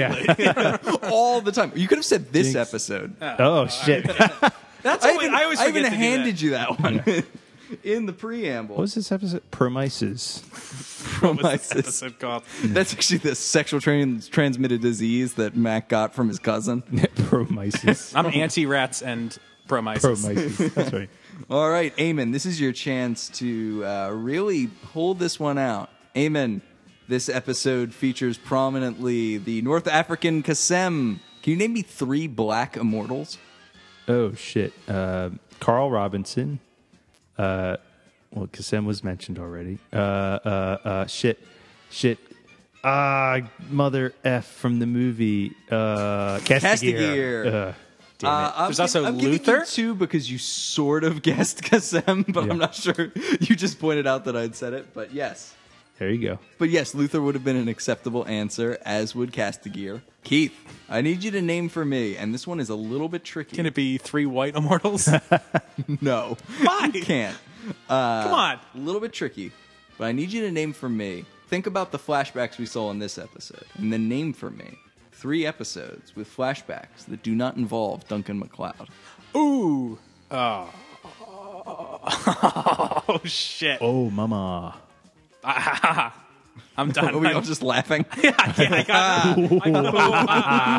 can't pull it. Well, you could not could have pull- said this episode Damn yet it, again. come on. Another great example would have been Freefall. Oh, yeah, that's an odd one. When they Yeah. flash back through the painting. Yeah. Brothers in Arms would be another fine example. And in fact, that one has essentially no immortal. Well, actually, no chords in that one. Yeah. Just But you to said name- without Without Mac. Duncan MacLeod. Right. Yeah, so Brothers in Arms works. Yeah. Fuck. Just to name a few. Could I have said anything from the movie? That doesn't have Mac in it. Oh, I probably would have yeah. let you have That's it. thinking cheat? outside the box. Yeah. Outside the bun. It's clever enough. Taco Bell? All right. I probably should have reversed these last 2 to try to give Keith a chance to catch back up, but because you've gotten 2 zeros in a row. Eamon, we have a long discussion about a man who gave up killing. Can you name me 3 episodes containing Darius? Brothers in Arms. The Watchers. I don't know if that counts. Shit. What's the Xavier one? Shit.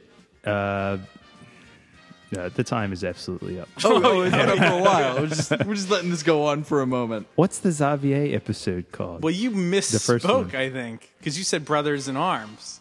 Yeah, when I meant to say Brandon Band of Brothers. Brothers. Mother fudge. God damn it. Highlander. The best of Highlander. All right. So you get the Watchers. The Watchers. Sort of. He's not in it, right? Or he is in it. But it's There's definitely like a reused footage. flashback. Yeah. Yeah, did the reused things count? I don't know. I'm going to say no just to preserve the closeness for this final round. Do you remember when they reused footage of Kasim in this episode? Yeah. Come on. Did that count? All right, Keith.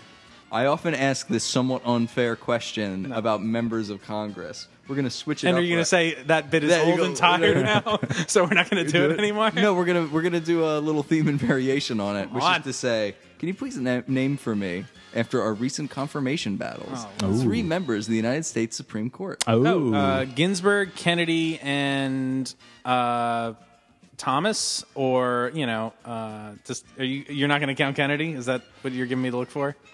Yeah. All right. He's out, baby. I know he's out now. Ah, come on. Well, that's the whole point. Well, whoops. All right. Well, let's. Oh, I should have just said Kavanaugh. Idiot. Idiot. Hey, Eamon.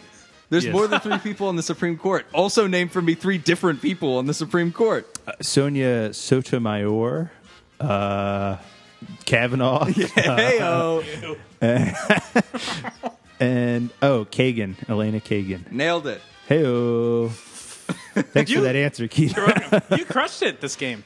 I know. I did good. You did. With a final score of 10-6. Oh. This one goes to Amon. Yay. Good game. Sonia Sotomayor. It's a good name. I like saying it.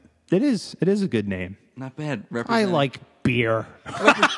representing the Southern District of New York. So, good times. What are our Yes. final thoughts Thank on you, this Kyle. episode? I didn't really like it that much. I mean, it's a rerun of Warmonger, basically, right? Racially charged warmonger.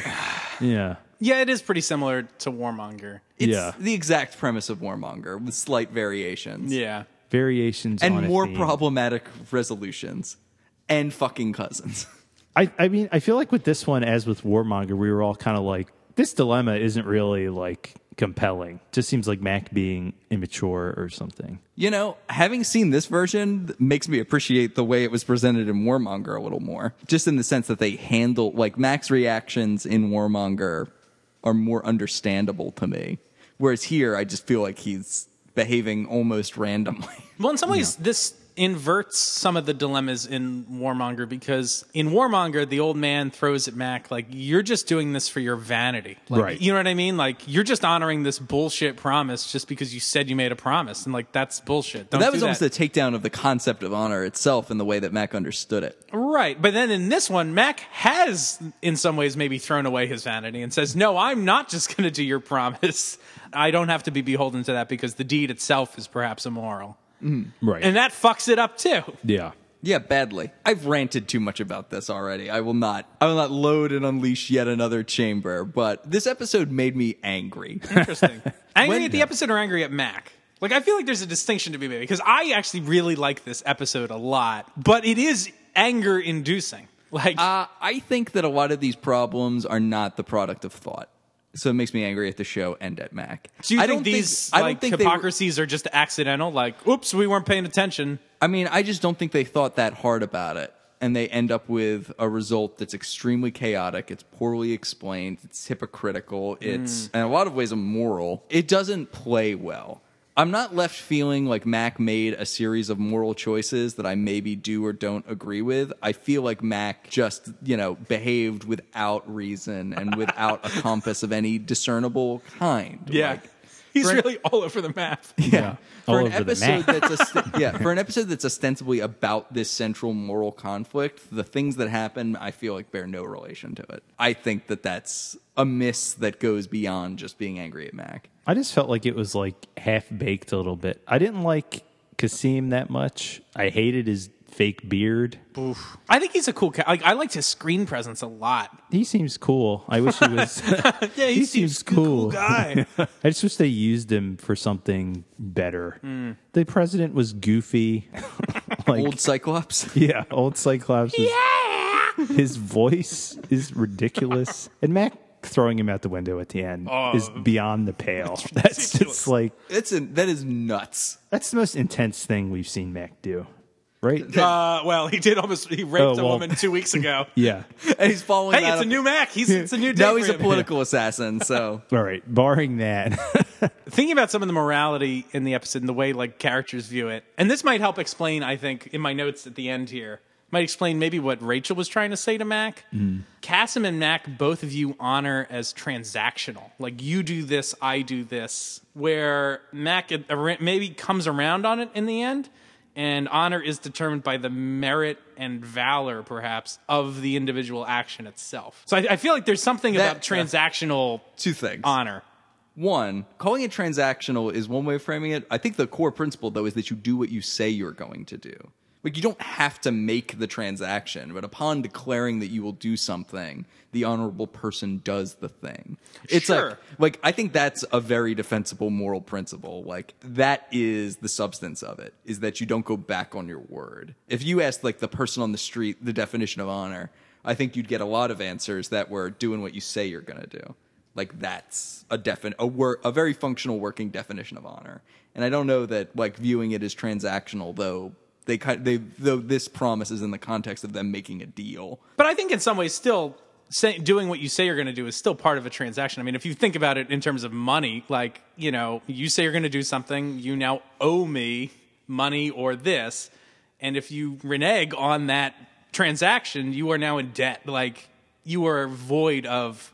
Like, I think that's where the transaction kind of is carried further into this honor realm. I don't know that I agree, though, that he comes around to... I'm not sure if he does.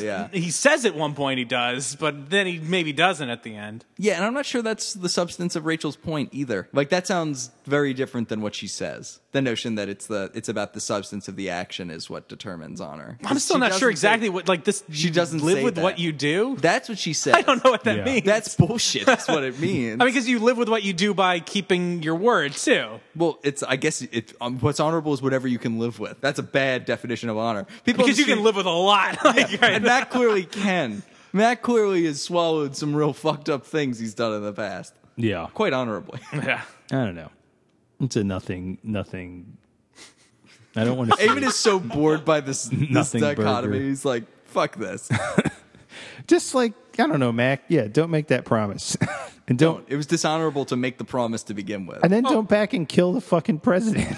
Well, here's another philosophical question. Does honor and morality have anything to do with each other? Are we conflating two separate ideas? Like, is the honorable thing to keep this promise and kill, I don't know, anybody even if it's an innocent baby, but it is not a moral thing, but it is an honorable, like, are these two separate things? Well, I'm only just playing, like, I'm just positive. You mentioned the baby. So Mac made this promise. What if Kasim was like, hey, yo, kill this baby? Right.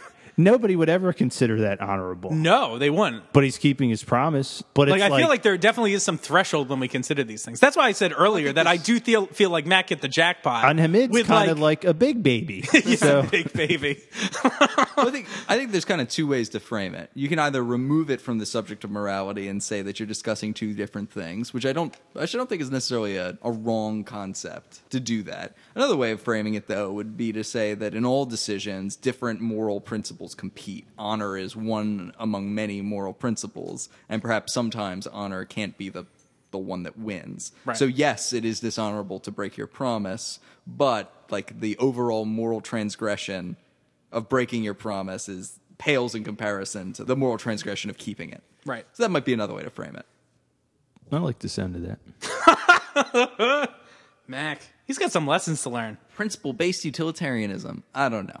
This whole thing... Can you explain what that is? Well, sometimes people, in discussing the pure utilitarianism, where like each individual action is just judged by its utility, oftentimes people will like zoom it out and say like, no, it's like utilitarianism, but you don't necessarily think about it in terms of individual actions. You think about it in terms of guiding principles, which is to say like extreme examples that people bust out are things like, well, if somebody is sick, it might increase the overall utility on the earth if you just harvested their organs and gave them to other people.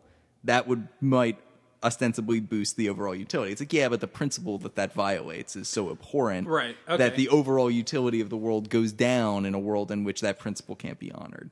So, zooming out to this example, say it's like, okay, there's a principle, and many would say is a moral principle. It's like you should keep your word, and the world probably has more utility based on the concept that people behave honestly, even though lies may sometime, boost the overall utility in individual instances. But when you have a competing moral principle, you have to determine the honoring of which will increase overall utility the most. Well, like Mac lets Kasim like change the terms of his promise. Well, he still agrees to it. Yeah. It's not like he adds it as a coda as Mac's leaving. Yeah. It's more of a counteroffer than right. I'm changing the deal. I feel like Mac is like just taking what he can get to get what he wants. Agent of Chaos, as you said. Yeah. Just this freewheeling out there. Just making deals. Go fast and break things. Is Kasim a bad guy or not? I mean, he's a bad guy insofar as he burnt Mac's house down and kidnapped his girlfriend. Yeah, those are bad things. Yes, Bad people. Those are bad. I feel like we had another opportunity. They made Kasim too bad. We have again two competing codes of honor here. Yeah. And he shot the assassin man that was possibly his ally. Mm-hmm. or possibly, yeah. That's true. I didn't think about that one too. So, Insofar as we can accept that it's okay for Qasim to be trying to assassinate Hamid, which, you could say it's not okay, morally okay for him to do that. But insofar as it's morally okay for him to do that, I think I'm okay with him scratching off the assassin. That doesn't seem to be as gross a violation as what he does later with the kidnapping. And Yeah. Because I don't necessarily get any indication that he's like a bad guy. Like, I mean, he seems to be following a certain set of rules. It's much like Mako. well, he's trying to kill or something. I mean, like, kill Reza for like a bullshit reason. it is a bullshit And then reason. he's willing to accept a bribe to not kill him. Yeah. Well, that's true. But I was going to say, like, I mean, at that time, I suppose, I mean, I guess it is against the law in that land to not speak to the princess. Is it? But I'm just saying, like, much like Mako, I'm he calling seems me to be an skeptical. enforcer of the law. And Yeah. perhaps, like Mako, he should be lenient and understand there's, like, a range to this stuff. Yeah. But again, like, I didn't think Mako was a bad guy. The same way, I don't know if I feel like Qasim is a bad guy. I mean, at the end he is. He's gray. Yeah. Yeah. Well, also, my theory is that he kidnaps her because he wants Mac to kill him. So he never I think he's suicidal. is intent upon actually killing her. He doesn't No, think I don't he'll think he actually have intends to do kill it. her. He Yeah. wants to make Mac fight him. Yeah. And I think he's, like, part of him hopes Mac wins and takes his head. That's interesting. They could have dealt more with that, I think. Yeah. I think there's a I'm lot of reading good stuff I'm reading here. a lot into that, but But that makes sense because his life's work is now completely useless. Which I feel like is a cop-out. Yeah. Like, I think he can really make a difference if he wants. Sure. But well, it was a dumb goal. So, so I don't know. My sympathy is limited by how stupid his ambitions were. But Stupid ambitions. before we rate this, how about we read the Watcher Chronicle? Oh, yeah. Guys, let's talk about Qasim. He was born in 1119 in North Africa in Tinmalal. His first death was 1152. Tribal leader put to death in political dispute. First teacher was Hamza El Kahir. There we are. Original cultural affiliation, Masmuda. Masmuda? I don't know. His recent base of operations is Kuwait City, Kuwait. this guy's Kuwait. from Kuwait. That's what it says. All right, but maybe that's where he's gone. Yeah. Because if that guy is supposed to be the leader of Kuwait, I'll flip out. And his occupation is advisor to the emir. Let's read the chronicle. When Qasim went to Kuwait after the murders of Nasir al-Dinab, Okay. all right, and Hamad bin Salem, publicly seeking political asylum from the emir, I knew he must have a plan. Qasim took with him a servant from Hamad's staff, a former teacher called Alia, who had gotten the position through al-Dinab's patronage. Today I discovered the reason for Qasim's interest in protecting her. The woman is with child. No doubt the child of Nasir al-Dinab. Whoa! Oh, he's fooling around. That's right. Got a squeak wall. Yeah. Qasim may plan to protect the child with the hopes of someday installing him on the throne Hamad has left in disarray. Or he might hope to attract a member of the emir's government to Alia, a beautiful and marriageable woman. with somebody else's kid. Yeah. And so make a place for the heir of al-Dinab in Kuwaiti power structure.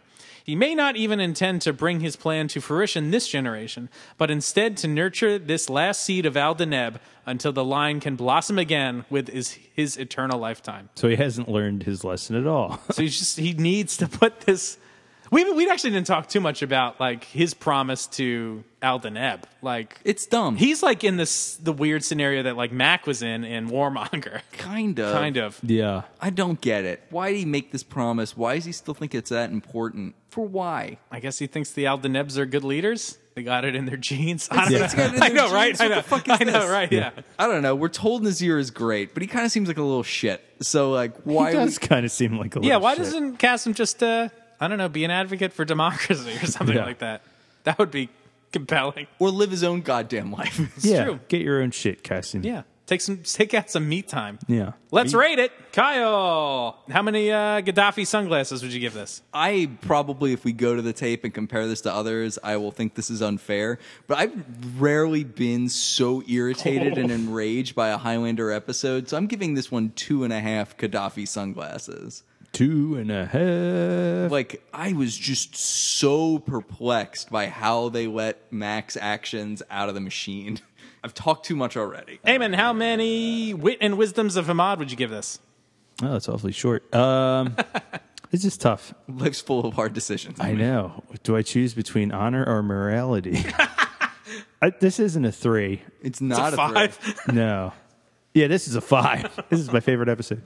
I think 2.5 is the way to go. Wow, I'm surprised. I thought for sure I was going to be low totem pole. I give a half. I was actually gonna, in my head, I was gonna say 2. As much as I hate it as a plot point, Mac throwing the president out of the window at the end gives it a half of a star.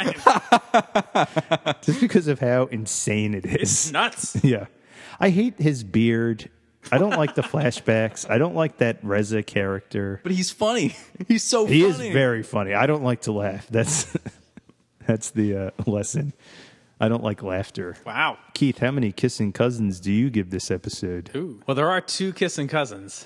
That's true. This is, I might go 4. Wow. 4? I get what everybody's saying. Sorry, I couldn't do a head roll. I had to do an eye roll. I had to do a whole head roll. I love how chaotic this is. Like, this is fucked up decision. Like, this throws such a crazy wrench into everything about Mac's code and heroic archetype, I think. Like, Mac has fucked up so much. He is responsible for countless deaths. 4 stars. That was the lead up to giving this a bad rating, and you gave it 4. Yeah. 4 stars. No, I like how much this fucking... How it shakes things up. It takes Mac way down a peg. Like, it takes the hero of the story and is like... Well, you didn't go far enough when you raped that woman. Well, he bounced back after that, glow stick baptism he had. Oh, yeah. No, this really is fucked up. And for that reason, this is one of the longest episodes we've ever recorded, which I think says something about what this episode, it's a provocateur, if I must say. Yes. Apparently. I don't know. Very provocative. I enjoyed it. I thought the sword fight is fucking cool as shit. I don't know if we talked about that really that much. Like, I didn't like it. We talked about it, and Eamon said he didn't like it. Why didn't you like it? It was boring. It was just in a room. It was all dark. like Yeah, but shot he took his really shirt off. Close off. I mean, I like the shot. I think I'm getting Okay, why I I was like this hard episode. too, but No, like it was shot so close. I feel like they were trying to hide that it wasn't a good sword fight. Oh, I see. I thought it was a pretty good sword fight. Like in the special features, they have you It can looked see good the in wide the shot. I was special like, God, this is features. great. It looked good that way. Yeah. Yeah. I don't like how dark it is. It's very too dark. It's very dark. It's too dark. The darkness. It's too dark.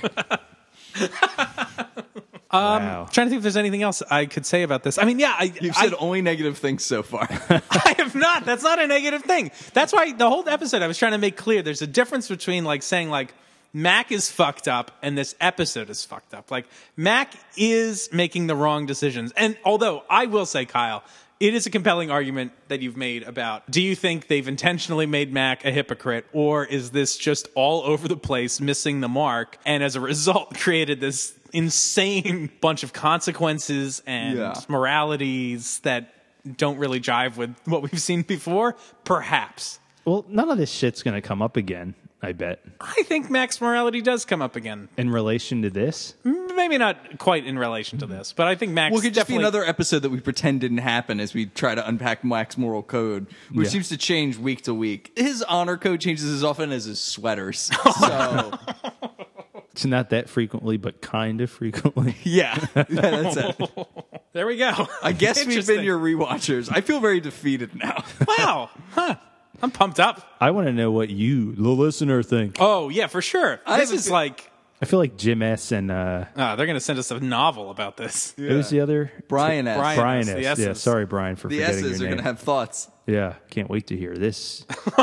No, seriously, send us an email telling us what you thought of Mac's actions here. You can do it at HighlanderRewatched@gmail.com. And while you're, doing positive things for the show and interacting with us, head on over to iTunes or Stitcher or Google Play. We don't mention that one much, but we're on all of that stuff. And leave us a 5-star. 5-star review. Not 5 stars 4s only. like this episode. Do one better than Keith and give our podcast 5 stars. Yeah. Booyah. Don't do what Eamon and Kyle did. No, So- please don't do that. Which is, 1, don't refer to yourself in the third person, but 2, Don't give us 2.5 stars. Yeah. I will find you like Mac did at the end of this episode. Throw you out a window. Throw you out a window. Join us next week when we discuss the seminal episode, Methuselah's Gift. That's going to be a fun one. It's a classic. We've been your rewatchers. I'm Keith. this is Kyle. This is Amy. Bye. Bye.